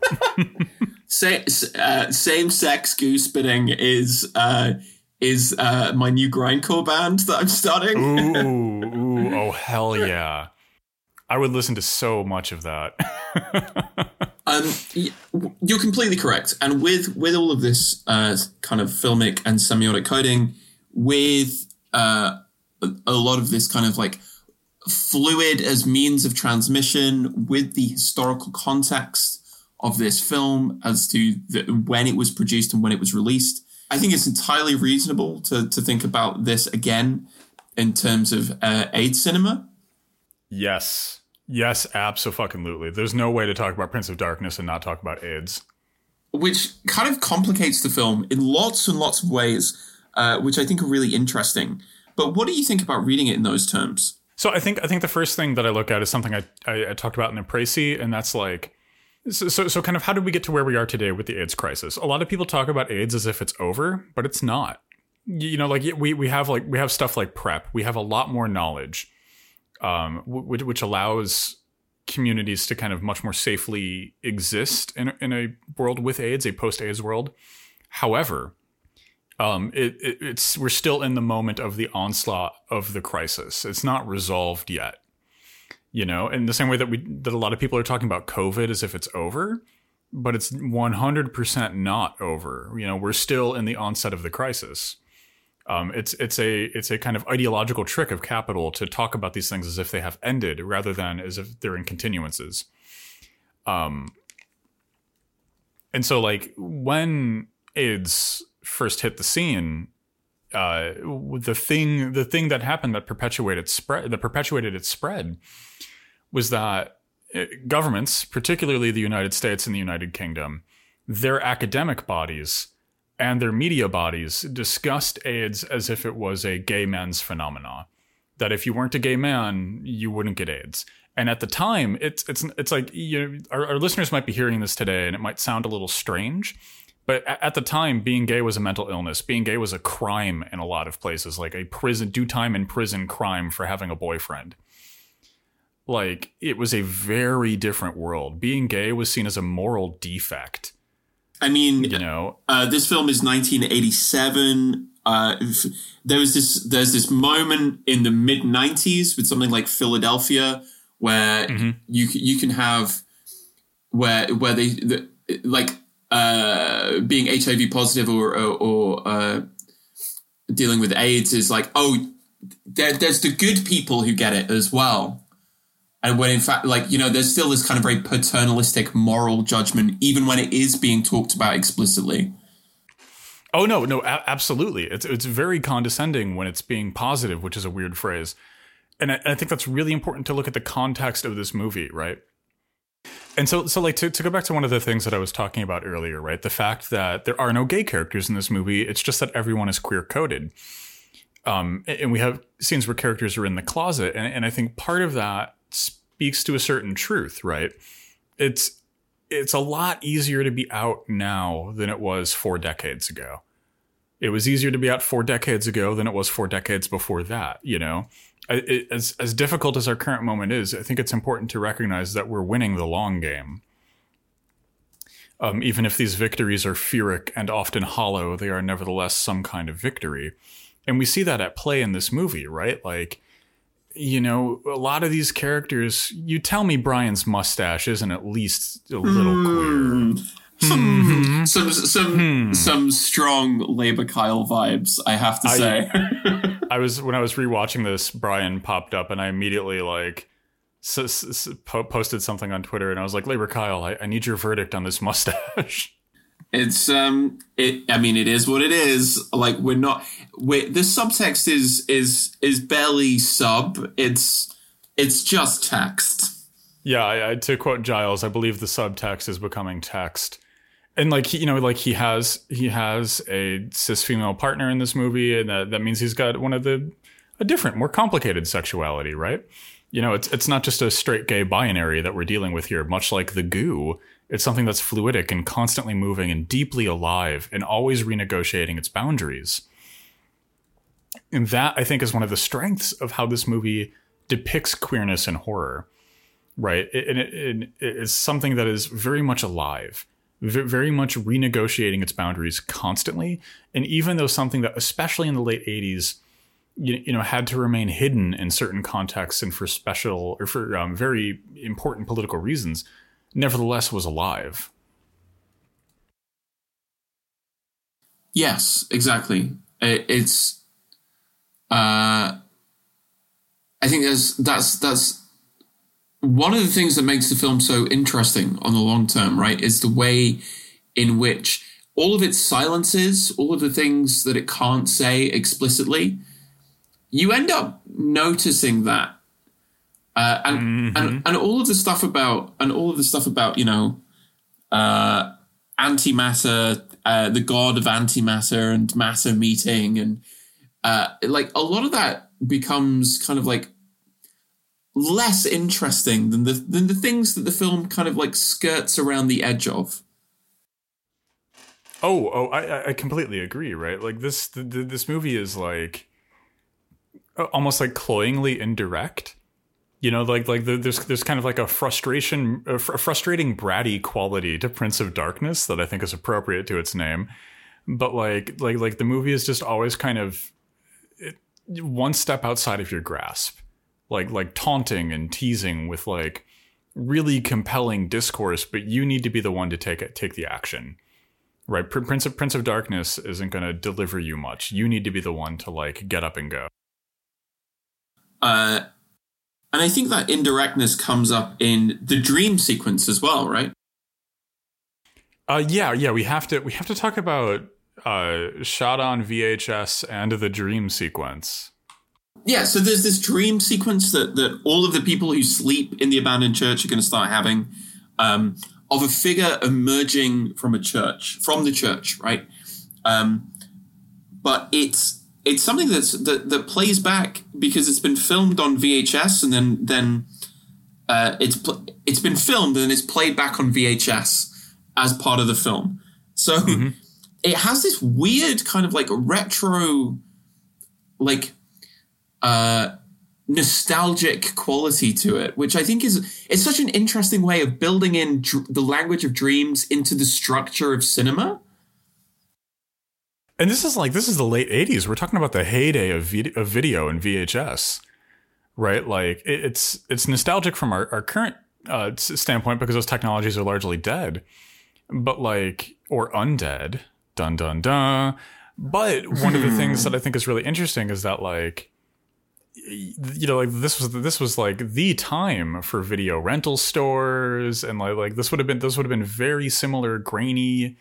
Like that's how like the re-recorded VHS cassette that you had lying around that had, you know, maybe some episodes of Dragon Ball Z on it or a sports game or something. That's how those things start to look after a while of getting beaten up.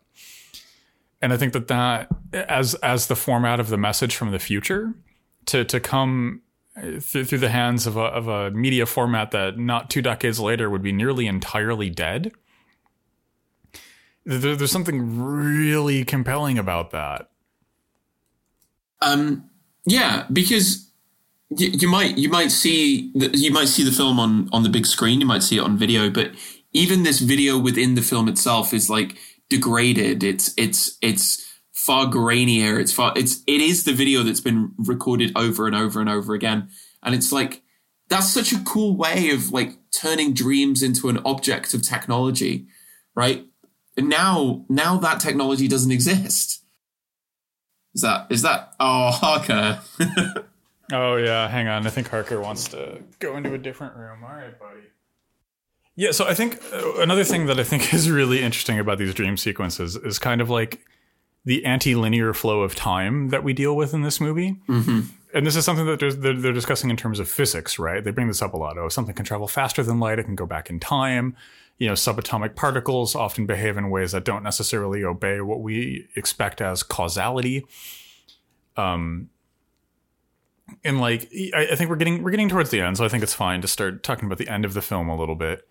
But one of the things that I think is really interesting is no matter how you view the end of this movie, whether you view that as Satan having been defeated and the problem being over, and you know, Brian just having to live on with some trauma, or you view it as, you know, like Satan is not defeated because ooze can be separated and still live. You know, all you need is a little bit of slime for it to reconstitute its entirety.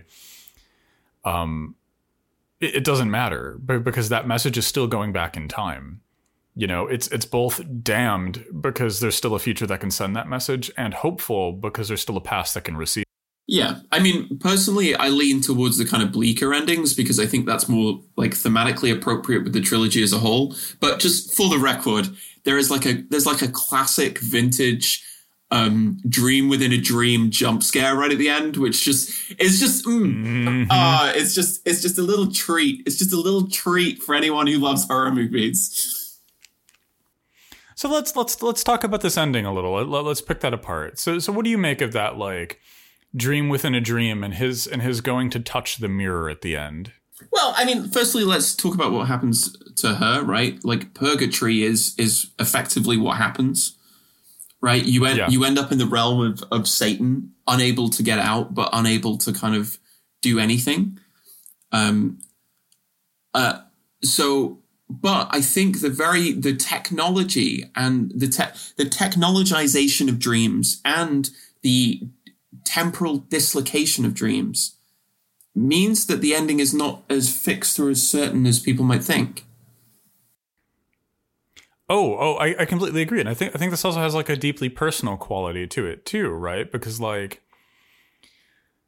you've got the ooze son of Satan attempting to rescue their father from this kind of purgatorial mirror dimension I'm assuming Superman's villains are also trapped in there too, in a wacky crossover. But you're in this interesting position where, like, again, like it's not one or the other, but all. You know, you have like to look at the thing to try and do ooze-born son of Satan oriented ontology, like. You know, is this kind of an oppressive relationship, right? Is this kind of the servant of the father attempting to free them at all costs? Is this like something being done out of love? You know, to even though your dad is Satan, to free them, or is this like you know the beginning of a weird exploration of an uncertain boundary, right? Like everyone, like it or not, is in part their parents. That is part of the nature of the kind of being that we are. We are literally part of them. However, on a much perhaps more meaningful scale, on a different scale, we're also have this kind of hopeful potential to go beyond that boundary. You know, we are part of something, but not defined by it. And I think that dream sequence at the end kind of plays with that, right? Because these events will always be part of Brian, but they don't necessarily have to define the rest of his future, no matter how short that might be. Yeah, because what is it that you look for when you're drawn to the mirror, right? What are you looking for? You're looking for the limit experience. This is the kind of dialectical tension inherent within the human subject, right? You get drawn to like theoretical experimental physics does this, religion does this. It's about taking you to the kind of very edge of subjective experience itself, right? Where existence starts to unravel and come apart in really interesting ways. So I think a lot of this comes down to the question of what does possession mean in the like, is it an abnegation of agency, right? Because arguably, right at the end, the mirror is smashed through an act of human agency, or is it actually a new articulation of agency, right? The video dream sequence, you get to see it in full right at the end of the film. Yeah. And it's like, are they possessed, or are they simply becoming a new kind of person? And I think that's one of the really important things that we need to contend with when we're talking about Prince of Darkness, is that question, are they possessed or are they becoming a new kind of person, is a question that cannot be wrestled without also wrestling its context. You know, what are the limits of the new kind of persons that can emerge under capitalism? You know, like what are the kinds of people that we can make using systems created by Margaret Thatcher and Ronald Reagan? You know, like who gets to define the limits of our horizon here?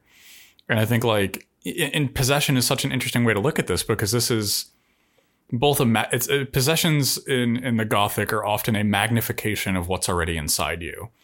You know, it's not it just like you were talking about with the thing. It's not this external force coming to take you over. It's your denied self. It's the shadow bursting forth onto the scene.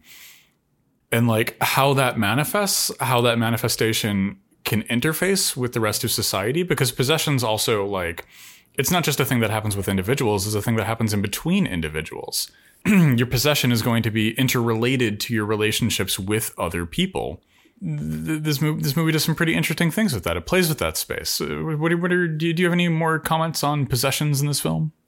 I think often possession is seen as this kind of like annihilation, but it can also be a liberation, right? Absolutely. It's a means of stepping outside. It's a means of like going through the mirror and confronting what is in the kind of ordinary normative policed discourses of human life unconfrontable. Absolutely. The possessions are often that which is denied exploding outward. And that doesn't have to be bad. I think of the movie Ava's Possessions here as another exploration of this topic. But like, you know, your inner demons aren't necessarily forces of darkness and evil. They're just denied and shut out because the way that this kind of like Thatcherite society is structured, there's simply no space for those impulses. Let's talk about our beliefs and what we can learn about them. We believe nature is solid and time a constant. Matter has substance and time a direction. There is truth in flesh and the solid ground. The wind may be invisible, but it's real.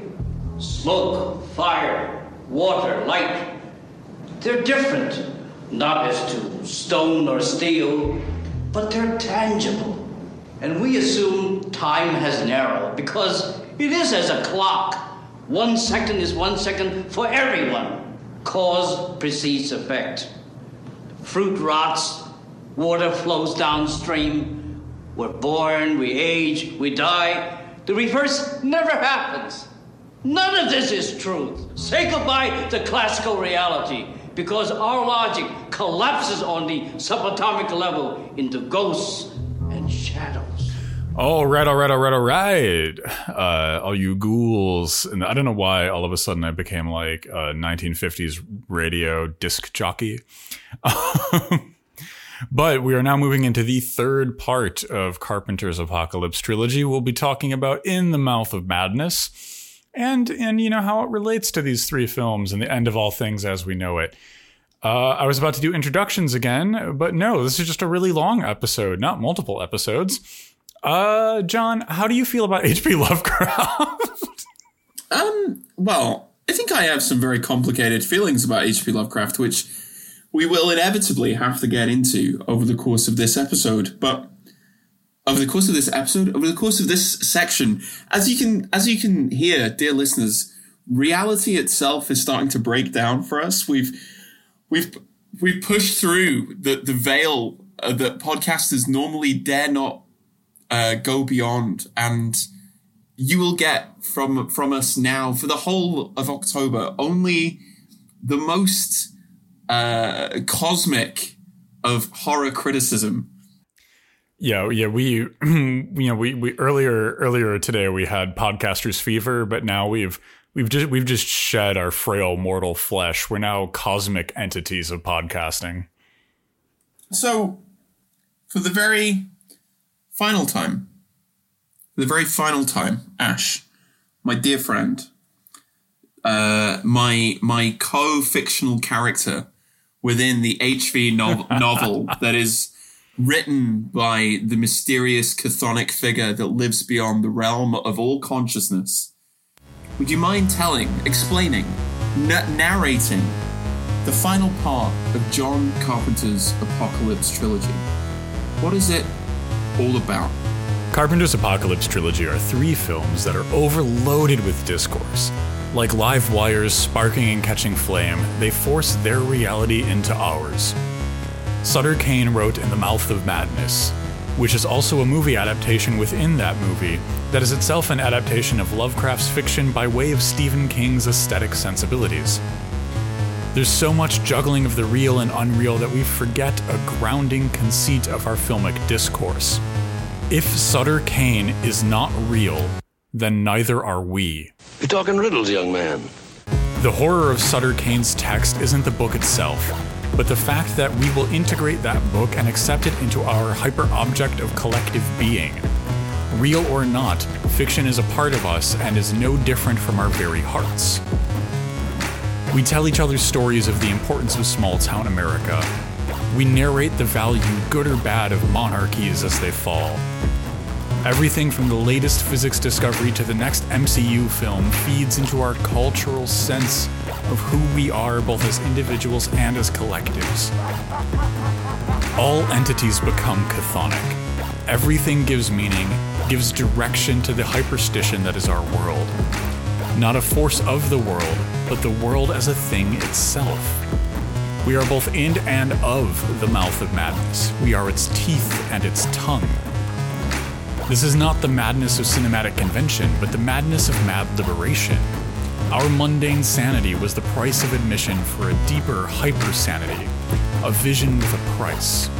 Join us as we become teeth in tongue and discuss Carpenter's In the Mouth of Madness, part 3 of the Apocalypse trilogy, hour 3 of this episode.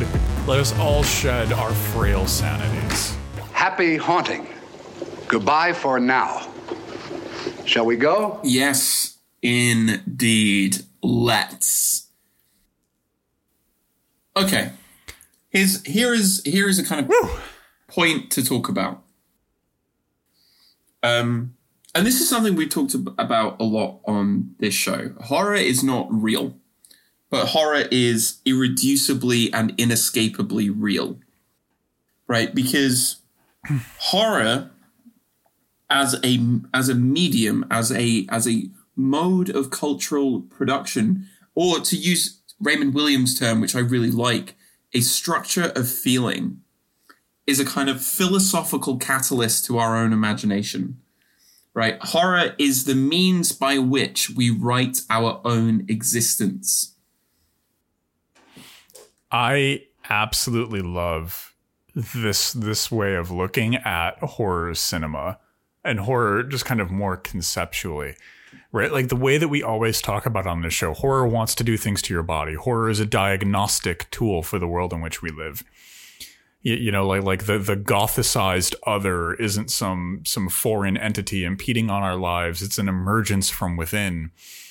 These are deeply physical, deeply immediate, and deeply real things that are happening. Even if we're talking about these real occurrences through fictive lenses like werewolves and, I don't know, other ludicrous fantasies like monarchies.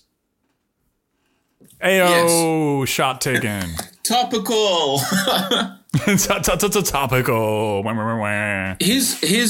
point that I kind of want to dig into, which is like, to me, this film is about a philosophy of language, or it's about the idea of what language is capable of doing, and the ways in which it destroys or kind of rewires subjectivity. And so there are two kind of models of language that we can think about, which is that language is a virus, which links it back to the thing, or a kind of more esoteric, maybe slightly more occult way of thinking about things, which is that language is a kind of magic. Language is a spell that alters reality. And I'm just wondering what you think about that.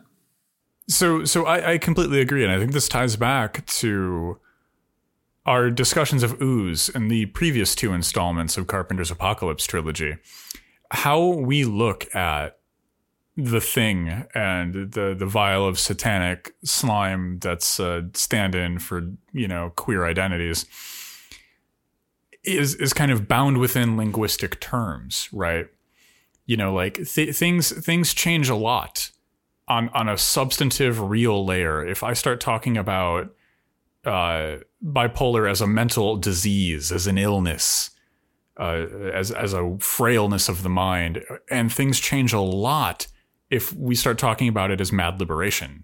You know, if we change the context and we change the terms, things shift dramatically, and this has a real world impactful power.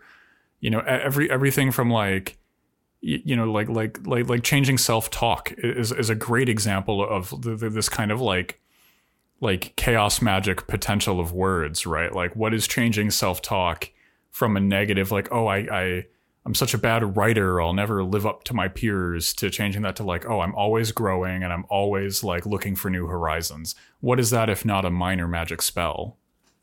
Yeah, because this is really what this is about, right? This idea that like, in the familiarity of like pulp horror, there's this potential, there's this language which rewires consciousness itself. And so, ironically enough, this brings us back to a really kind of deep-seated philosophical problem, which is the extent to which reality is thinkable outside of human consciousness. Because this is about to what extent is reality constructed? And this is what the speculative realists or the ooh crowd would call the problem of correlationism, right? subject and object, thinking the like when we're trying to think about the world, really we're only thinking about ourselves. And I'm like, here in the third film, Kamda's kind of answering all the philosophical problems from the first film. Yep. And it's we come full circle. Yeah, we do, right? What do you think about this? What do you think about this? Because really, this is what the film is about, right?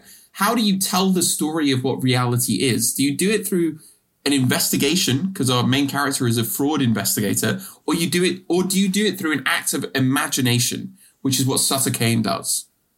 I think this is an incredibly powerful way of looking at this film, and I think one of the most interesting things in this discussion is what I would argue is the single most Lovecraftian thing in The Mouth of Madness, and that's beyond using literal titles from Lovecraft's stories, straight up borrowing his concepts and characters. It's John Trent. Mm-hmm. The single most Lovecraftian thing in this entire film is our unassuming everyman who has a slightly respectable job that involves him interrogating the facts of the world, and that rendering him completely incapable of dealing with what he's facing. Mm-hmm. This is your standard Lovecraftian character. You either have successful businessmen who are good at understanding the ways of money and finance and commerce. You have successful academics who are masters of medicine and physics or literature.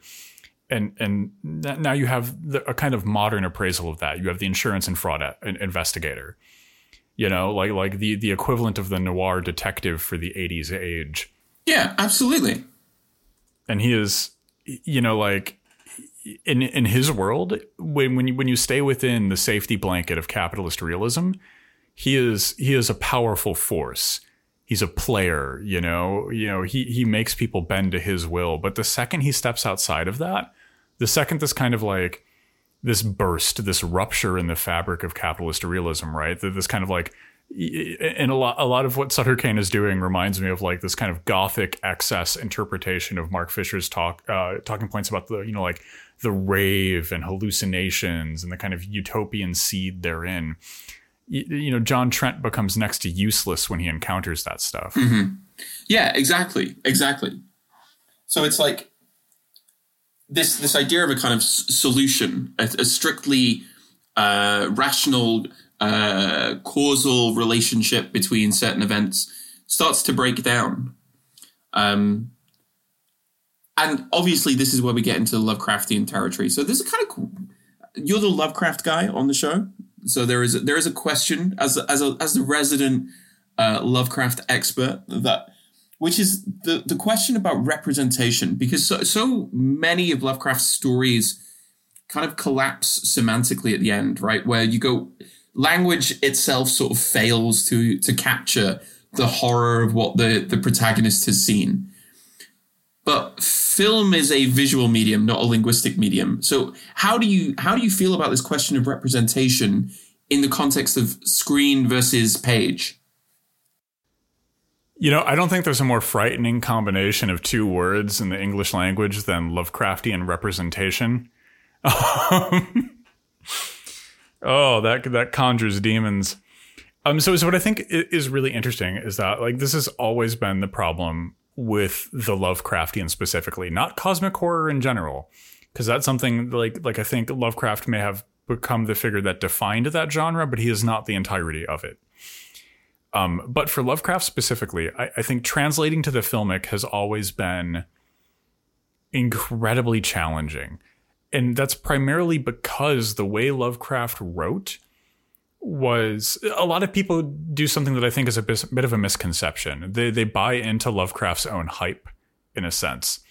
They talk about Cthulhu and Migos and all of Lovecraft's spook league dudes as being undescribable.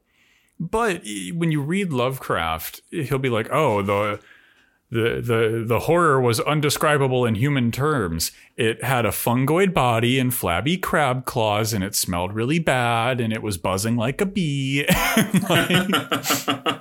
He'll set you up. He sets you up with it's indescribable, and then he hits you with some just like Lovecraft's gift for purple prose was giving you descriptors that don't correlate well. I to this day cannot satisfactorily imagine what a flabby claw looks like. it's just good. Claws are hard by definition. They must be hard. You know, there are no flabby claws in nature, and like, what would that even be? And I think that when it comes time to put this on screen, Carpenter has a real keen sensibility, and the VFX artists on this one and the cinematography in this film have a really even appraisal of how to do that, because we see the monsters, especially the wall of monsters, which we'll talk about why that's a container ship in just a little bit. But like the wall of monsters, I think is so important, right? Because like a lot of Lovecraftiana, I think, fails by hyper focusing on the monsters and letting us see them too much and too clearly and too focused. But in this one, like, it's just frantic glimpses, and that's how Lovecraft wrote. Frantic glimpses into the unknown, and that's what we get here. What are some of your thoughts before I start rambling more than I already do? Well, no, I wanted to ask you, because I think you know, Lovecraft is very much your wheelhouse rather than mine. There's a couple. It is an albatross around my neck. You're right. What I really like about this film is that it sets up, I think, kind of 4 really distinct horror aesthetics that it's returning to. So you have, as I put it in the notes, this is Lovecraft versus King versus Sutter Kane versus John Carpenter. So yes, not only is this a metatextual horror film, I think it's a metatextual horror film. And like this is something I teased in the Précis too, but this is a movie about a fake book that has a fake movie adaptation inside of it that's a reference to Stephen King, who's both a real human being person and kind of this fictitious meta object himself, who is also deeply in conversation with Lovecraft, who is a real person and a deeply fictitious meta object in and of himself. And like this movie is just a crashing orchestra of reels colliding with each other. Exactly. You know, Stephen King is a writer who's obsessed with a vision of Maine, but that Maine doesn't really exist. And Stephen King has pseudonyms who are also hugely successful writers, but they don't really exist. And so it goes all the way down. There's this kind of like inherent instability. And Lovecraft... Oh, go on. And so to have the protagonist of the film be an investigator is such a deliberate and wonderful choice. Yeah. Because it throws all of these things into relief, right? The problem of horror is an ideological problem, right? Horror is a revolt against the ideological presupposition that the world is at core solvable. That the human consciousness can in some way encapsulate all things. And horror kind of like serves as the refutation of that and goes, no matter how much you think you know, there's always a beyond. Absolutely. Lovecraft, I was going to tack this on as another great example of this, right? Because like when people talk about Lovecraft, they often talk about this like dark and brooding loner, you know, who is just like Poe and robed in layers of misery and horror. But in actuality, Lovecraft wrote to his friends, which he had many all of the time, constantly cracked jokes with them, put a lot of those jokes in his fiction, and loved eating ice cream with Houdini. Like, you know, like there is a contradiction at work here. There are realities that refuse to overlap with each other because of how we discuss them on linguistic terms, but are nevertheless mutually freestanding.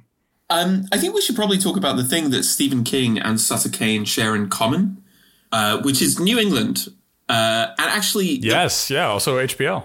And HBO, yeah, of course, sorry.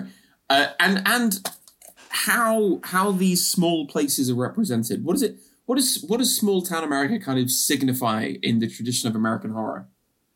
So I think that this is one of the most interesting conversations that this film is having, right? Because like everyone from Lovecraft through Carpenter himself, Halloween, all of them are deeply in dialogue with their contemporary moment's vision of small town America. King and Lovecraft see small town America through the lens of New England, which is like, you know, like kind of like the small city with a main street, whereas Carpenter, I think, is looking at a much more Midwestern sense of a suburb as small town America. But what I find to be really interesting here is that, like, maybe with the exception of Carpenter, King and Lovecraft perceives small town America as a geographic and architectural space. You know, Lovecraft, very, like, the longest thing Lovecraft ever wrote was a piece of travel writing. Lovecraft was very enamored with architecture and kind of the psychogeographical history of Rhode Island, with the town of Providence specifically.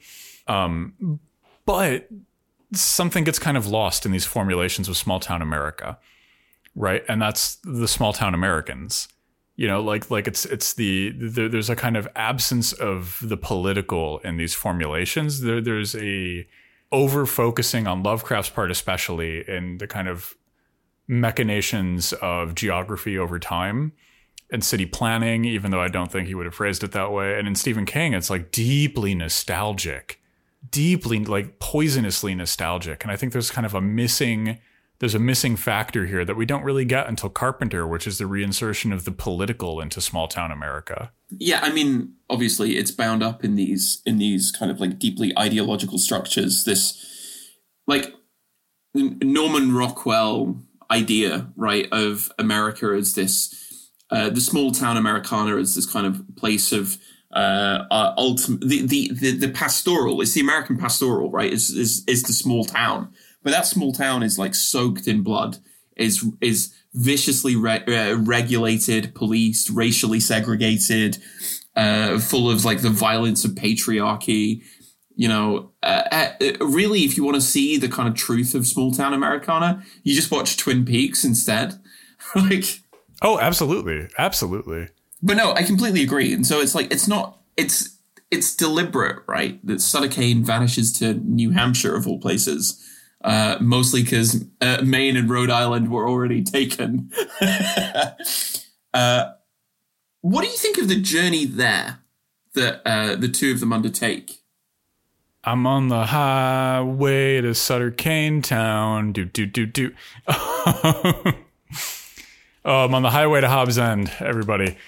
So I think highways are really, really important. And again, this is Lynchian, right? Like David Lynch loves highways. Loves probably isn't the right word, but highways are often prominent visual imagery. And I think what's really interesting as a highway in this one is, so John Trent gets on the highway to go drive to Hobbs End, to go hunt down Sutter Kane. And like, what happens to him on that highway? His literal ability to see the world is destroyed. He can now only see the little strips on the highway, the little yellow lines separating lanes. And that is both indicative of the kind of like evil that is the highway system versus a more humane mode of transportation, aka the locomotive, right? But it's also kind of symbolic for the ideologically hypnotic force of the highway, right? It's meant to be the facilitator of ultimate American freedom. You're never more free than you are in your personal vehicle on the highway, zipping to your next destination. But that's not quite the case. Mm-hmm. You're being hypnotized. You're losing sight of the rest of the world. And then what happens to John Trent? The highway is eternal. He's imprisoned. He's trapped in Hobbs End until Hobbs End says he can go away. You know, the highway isn't a source of freedom. It's actually a shackle. I mean, highways are also boundary states. Right, they're interstitial. They are on the edge of things deliberately, and they're the point at which you cross from you quite literally cross from one state to another. But there's again there's a kind of mythology to the American highway, right? It's about connection. Oh yeah. I'm sorry, but the obvious point of contrast, the obvious point of comparison, rather, to that sequence in The Mouth of Madness is Hideo Kojima's Death Stranding. Oh my God, we're back. We're back to Piss and Friendship, our episode with All Gamers Are Bastards. But you know what I mean? It's like the whole point of Death Stranding is about that desire to rebuild connections, right? That's what the highway is. The highway is originally proposed as a sort of utopian project this idea of like bridging the divide, but it carries with it all of this ideological freight that it can't really support. So it's not a surprise that like to travel is a kind of hallucination. It's a dislocation. It's about rupturing your sense of the world. It's about putting you into a brand new kind of life world. So travel is therefore a kind of inherently transformative experience, right? I know, we can even take this back to Lovecraft, because you know what, if I'm going to be damned to forever talk about the old man, then I might as well. But like, his travel was a transformative experience for him. The second he started traveling outside of New England, he opened up to the world and became less of a horrible racist pessimist. Mm-hmm. But less. And like, it was that traveling that changed him, that really opened him up. And like, he went to Florida, like the rupture, as you mentioned, this potential of travel exists in the most mundane and unassuming of locations.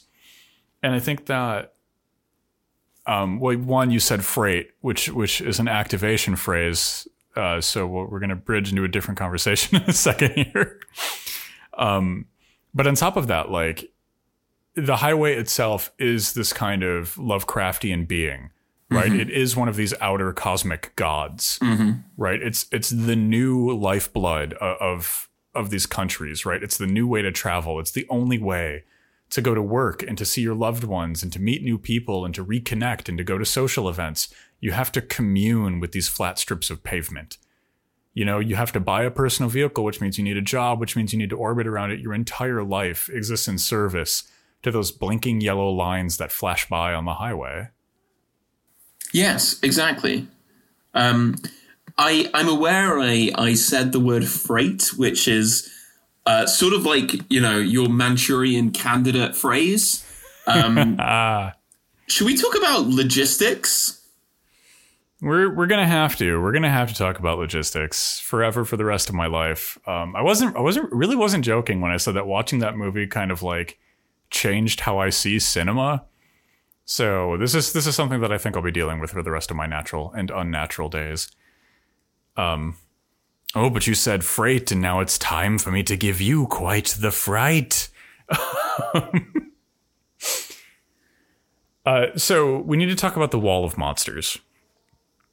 So when John Trent finally finds Sutter Kane, in the church in Hobbs End, a series of events happens, and one of the things that we find is that there's kind of this wall of Lovecraftian beasties, just hanging just on the other side of the fabric of our reality, and they finally start to break through here, and they chase John Trent down a hallway. It took 25 people to pilot that wall of monsters. Mm-hmm. Yeah. There were 25 puppeteers inside that bad boy making it go, and we only see it for less than a minute.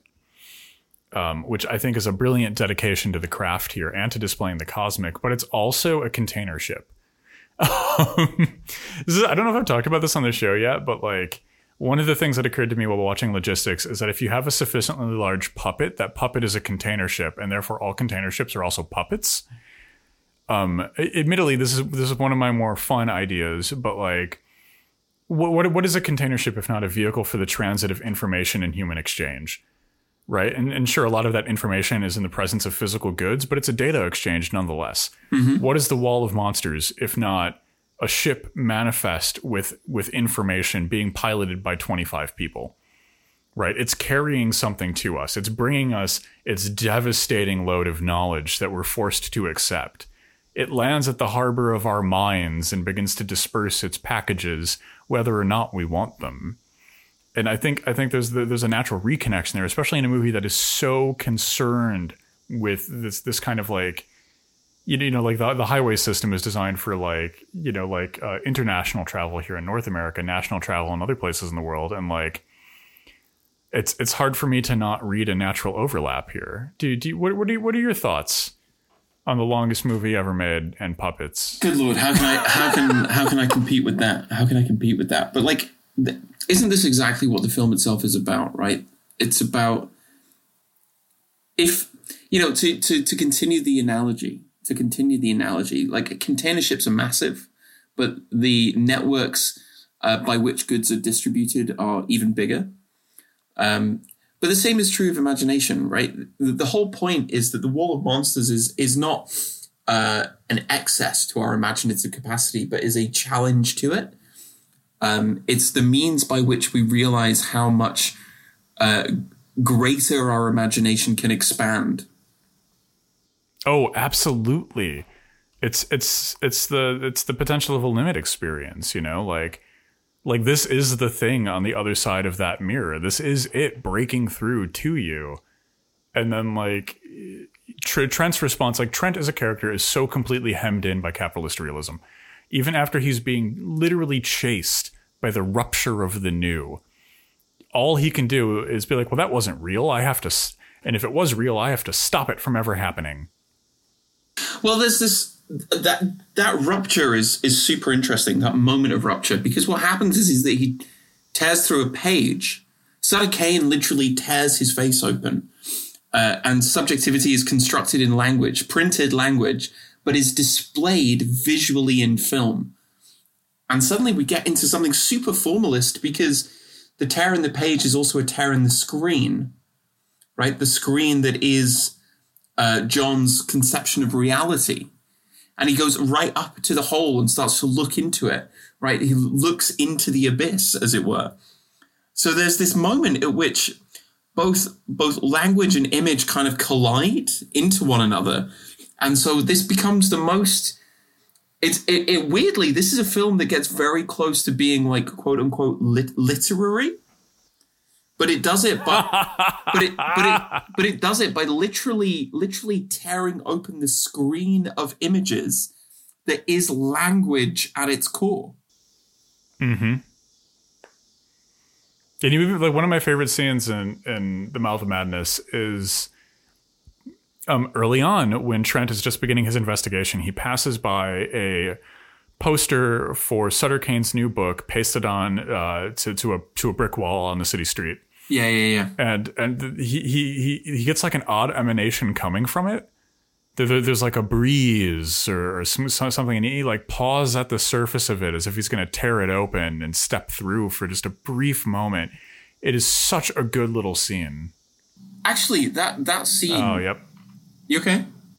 Oh, no. That was just me going, yep, because I saw what you were typing. That scene leads on to... Let's talk about it. Hey, buddy, you want some? Yeah, we got to talk about how this film feels about cops.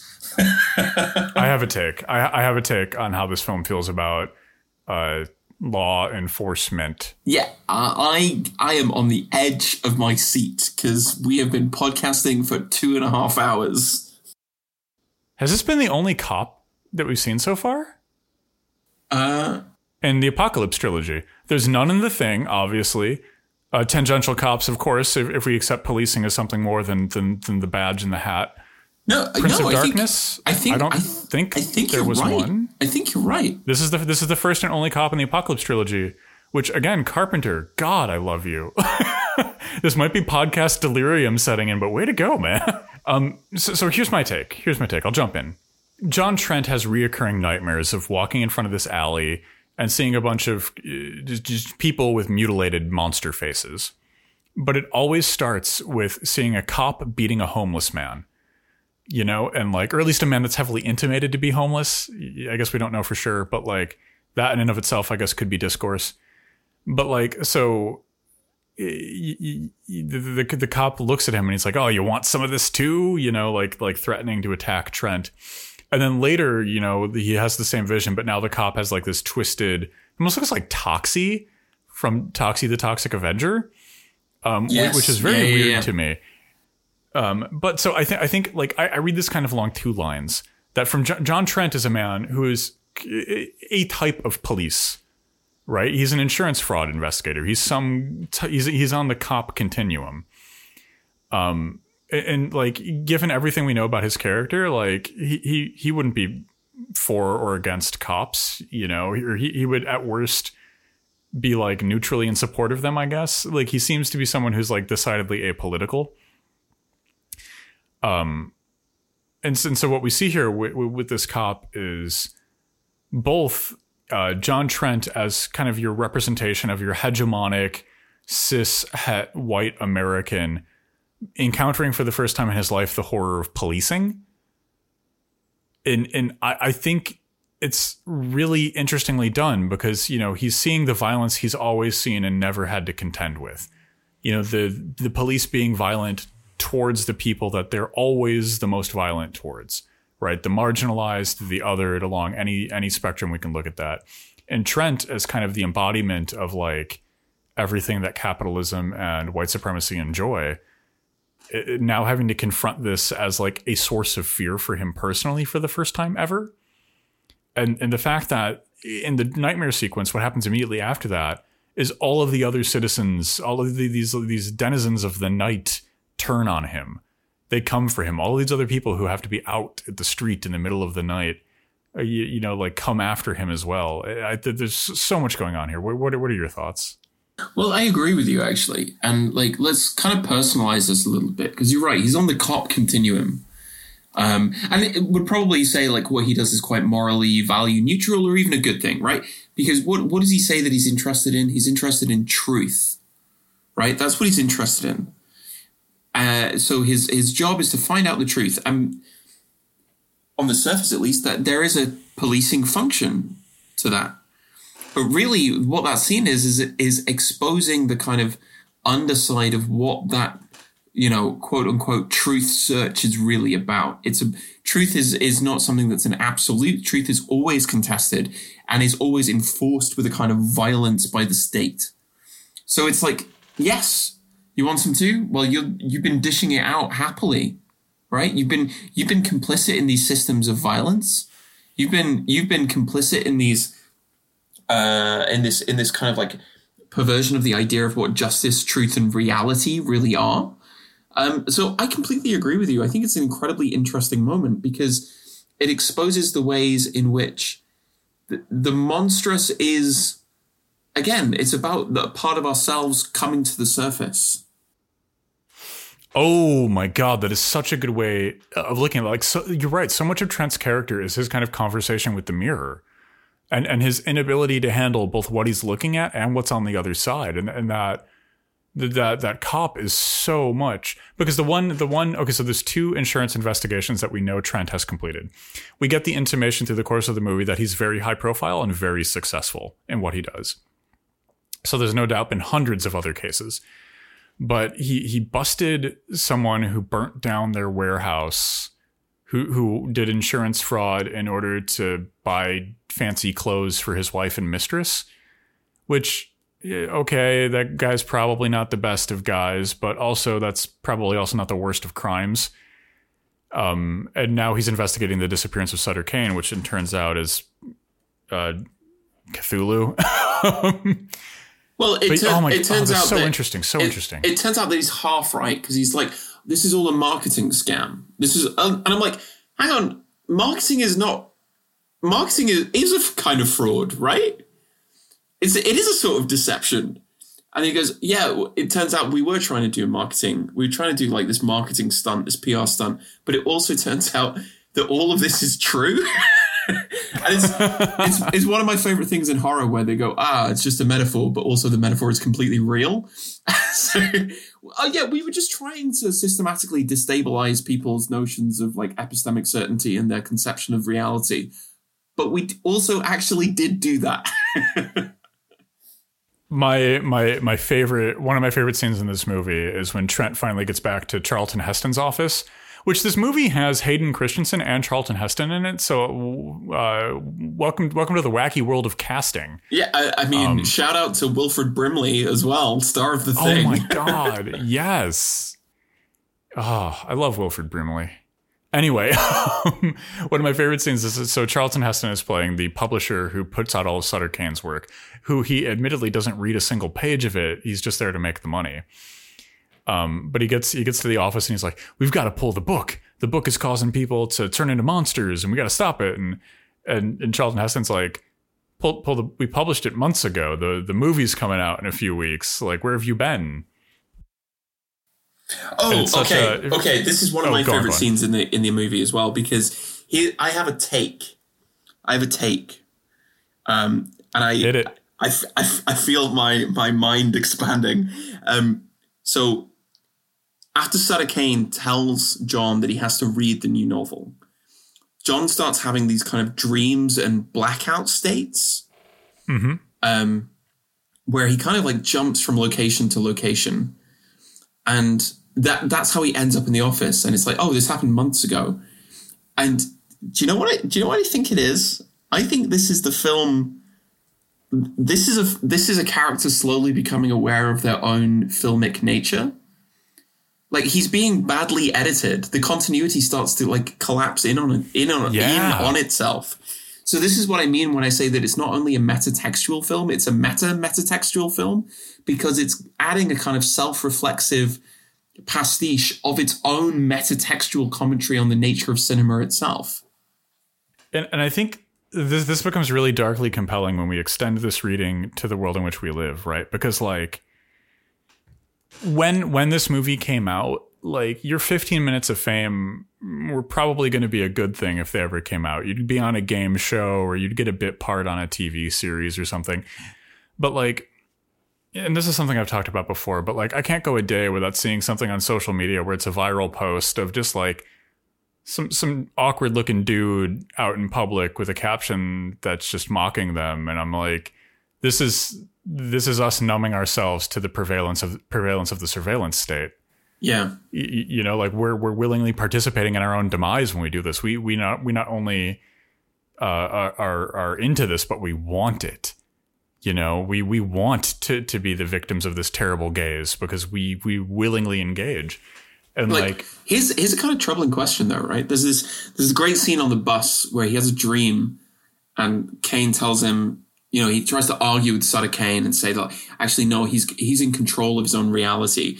And Kane says, did I ever tell you my favorite color is blue? And he wakes up and everything is blue. Like they've got blue hair. Everyone on the bus has blue hair, blue clothes. The lighting is blue. And he kind of screams. And I'm like, you're quite right. Isn't the truly sinister thing that we kind of want that? We want the idea that there would be a kind of like cosmic order, because it means that we could abnegate our own human freedom. We don't have to worry anymore, right? Because somebody is writing the story for us. Mm-hmm. Yeah, so like my absolute favorite scene in The Mouth of Madness is when John Trent at the end goes to watch the Mouth of Madness movie. Yes, I love it. I love it so much. Shots of himself, and he starts laughing. And I think he's laughing precisely because of what you just said. Because he realizes that he is a character in a piece of fiction, and none of his suffering has ever mattered. Any of the suffering he's witnessed has never really mattered. It was written. One of the characters even says, he wrote me this way, I have to. Yes. But it has a very troubling implication, because we're also seated comfortably in our theater seats with our snacks. We're watching. We're right there with him. You know, we're doing the thing that he is actively doing and being critiqued for by the shape of the film. You know, like where are we in the process of creating meaning and media here? Yes. Yeah, exactly. Well, I think that's why this film is so good at playing with the sense of time, right? Because so much of the film we don't see. We never see the journey back. We never see the months that go by, right? This is what films do to people. The Kuleshov effect is like a guillotine that can like chop consciousness into fragments. There's one final detail about this film that I think we should talk about, which is the credits. Let's do it. I have credits discourse for everyone. Lead the way, my friend. So we all skip the credits. That's, I think, a foregone conclusion in the world of cinema. However, skipping the credits does cost us now, doesn't it? Because the very last thing we see, if you watch the credits of The Mouth of Madness, we see your standard acknowledgments and thank yous, and of course we see the acknowledgement that from the Humane Society that animal action was monitored by the American Humane Association with on-set supervision by the Toronto Humane Society. No animal was harmed in the making of this film. And if you wait for a few more seconds, you will then read, human interaction was monitored by the Interplanetary Psychiatric Association. The body count was high, the casualties are heavy. Amazing. It's so good. and I think there's so much. Let's start picking stuff apart here, because one, this is a film that is deeply metatextual. Mm-hmm. Yes. And here in the credits, the most anodyne part of a movie, that's just a list of everybody whose hands worked on the film, right? It's a thank you to the working class that put this thing together, right? Even during that, the credits are part of the movie. Yes. You know, like the credits pull you back in for this one, and in very subtle ways, because if you're not looking for that, if you don't know it's there, or you're not intently reading the credits, you're not going to see that. Mm-hmm. You're just going to see the Humane Society thing, and you're going to just go blank, right? Like, so that is deeply powerful, right? And like on top of that, you know, it's an intentional choice to make it the Interplanetary Psychiatric Association, in a movie that is deeply in discourse with these ideas of like Lovecraftian hypersanity, as I've come to coin the term, and madness, and all of these other issues. And like further, and on top of that, this bleeds back into our reality, right? Because where does this factoid show up for most people to encounter? The IMDb crazy credits tab. Mm-hmm. Yes. You know, which in and of itself invites discourse on mental health issues and ableism, and like this movie, from like bell to bell, is delivering knockout punches, and there is no way to keep up with it. Why is it, do you think, that people don't like to accept the idea of credits as being part of the film? If you want my most scathing answer, it's classism. Right? Here, hey, film Twitter, talking to you. But no, like that's that. I think that's the most direct response, right? What are the credits? The credits are just the thank you roll for everyone who has supported the work of the film. Why don't we like watching that? It's because we've come to accept it as boring and not part of the movie, you know? And like, we have to ask ourselves some important questions of why that is. Why don't we care about the names of every key grip and best boy that worked on a film? You know, like why do we intentionally ignore all the fucking sound people? Why is it just the like above the line talent that we care about? Yeah.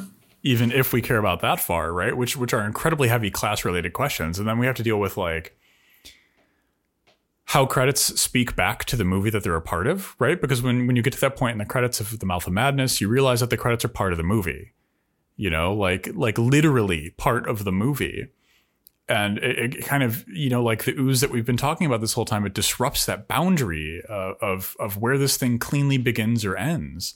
And I'm not saying this from like the Scold's perspective of like, oh, you need, in order to be a good member of Lenin's revolutionary filmic vanguard, you need to watch the credits and memorize the names. No, nothing as punitive as that. No, precisely. But like we need to have serious conversations of why credits are constructed in such a way that we view them as anti-artistic.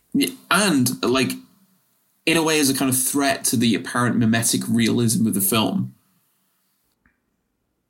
Oh my God, hit it. Yes, here we go. Right? You know, this idea of like, oh, well, if I treat the credits as cinema, as part of the film, then that means I have to acknowledge the fundamentally fictitious nature of the film itself, which ruins my kind of passive immersion as a consumer of a product that's been marketed to me, and instead forces me to be kind of estranged from it and to reckon with the very strangeness of my emotional engagement with these moving images on a screen.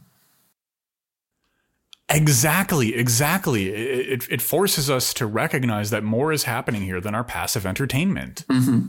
Yeah. Fuck. So we're reaching the end of our 3-hour review of John Carpenter's Apocalypse trilogy as both individual movies, as episodes in a trilogy, as a single body of work. My God, what would you like to say? Do you have any parting thoughts? I suppose I think my final thoughts are like these are really interesting films, and it's a very kind of brave move to be so deliberately bleak with so much of it. Yeah. And very unsparing. Like it's done in such a way as like the final ending of In the Mouth of Madness is like is truly cosmic. You know, the world falls apart as you see the poster for the film that you're watching on the wall of the cinema, as the camera kind of glides inside, and you realize that you've been spectating along with the people you've been watching, right? There's like, cinema is this kind of like great screen of the real onto which all of our anxieties and tensions can be not resolved, but projected outwards. I think this speaks to so much of these three movies. These are three incredibly powerful films that are honestly one incredibly powerful film. They are just a massive confrontation with everything you don't want to look at when you look in your own eyes in the mirror, and when as a society we collectively look in our own eyes in the mirror.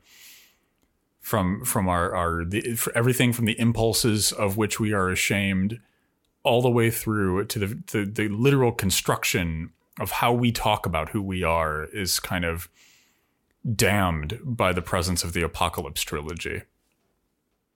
What a great place to finish. This has been a trip. This has been we have started October off on a high note, and I just want to say to everyone listening, thank you so much for joining us for this, and also prepare yourselves. Me and Ash have put some thought into what we want to do this Halloween season. We always try and go big. We always try and go hard when it comes to October, the spookiest time of the year. But you have no idea what is coming. Hello, creeps. I'll be your ghost. I mean host. As we delve the crypts of spooky movies and even spookier theory. Welcome to Horror Vanguard.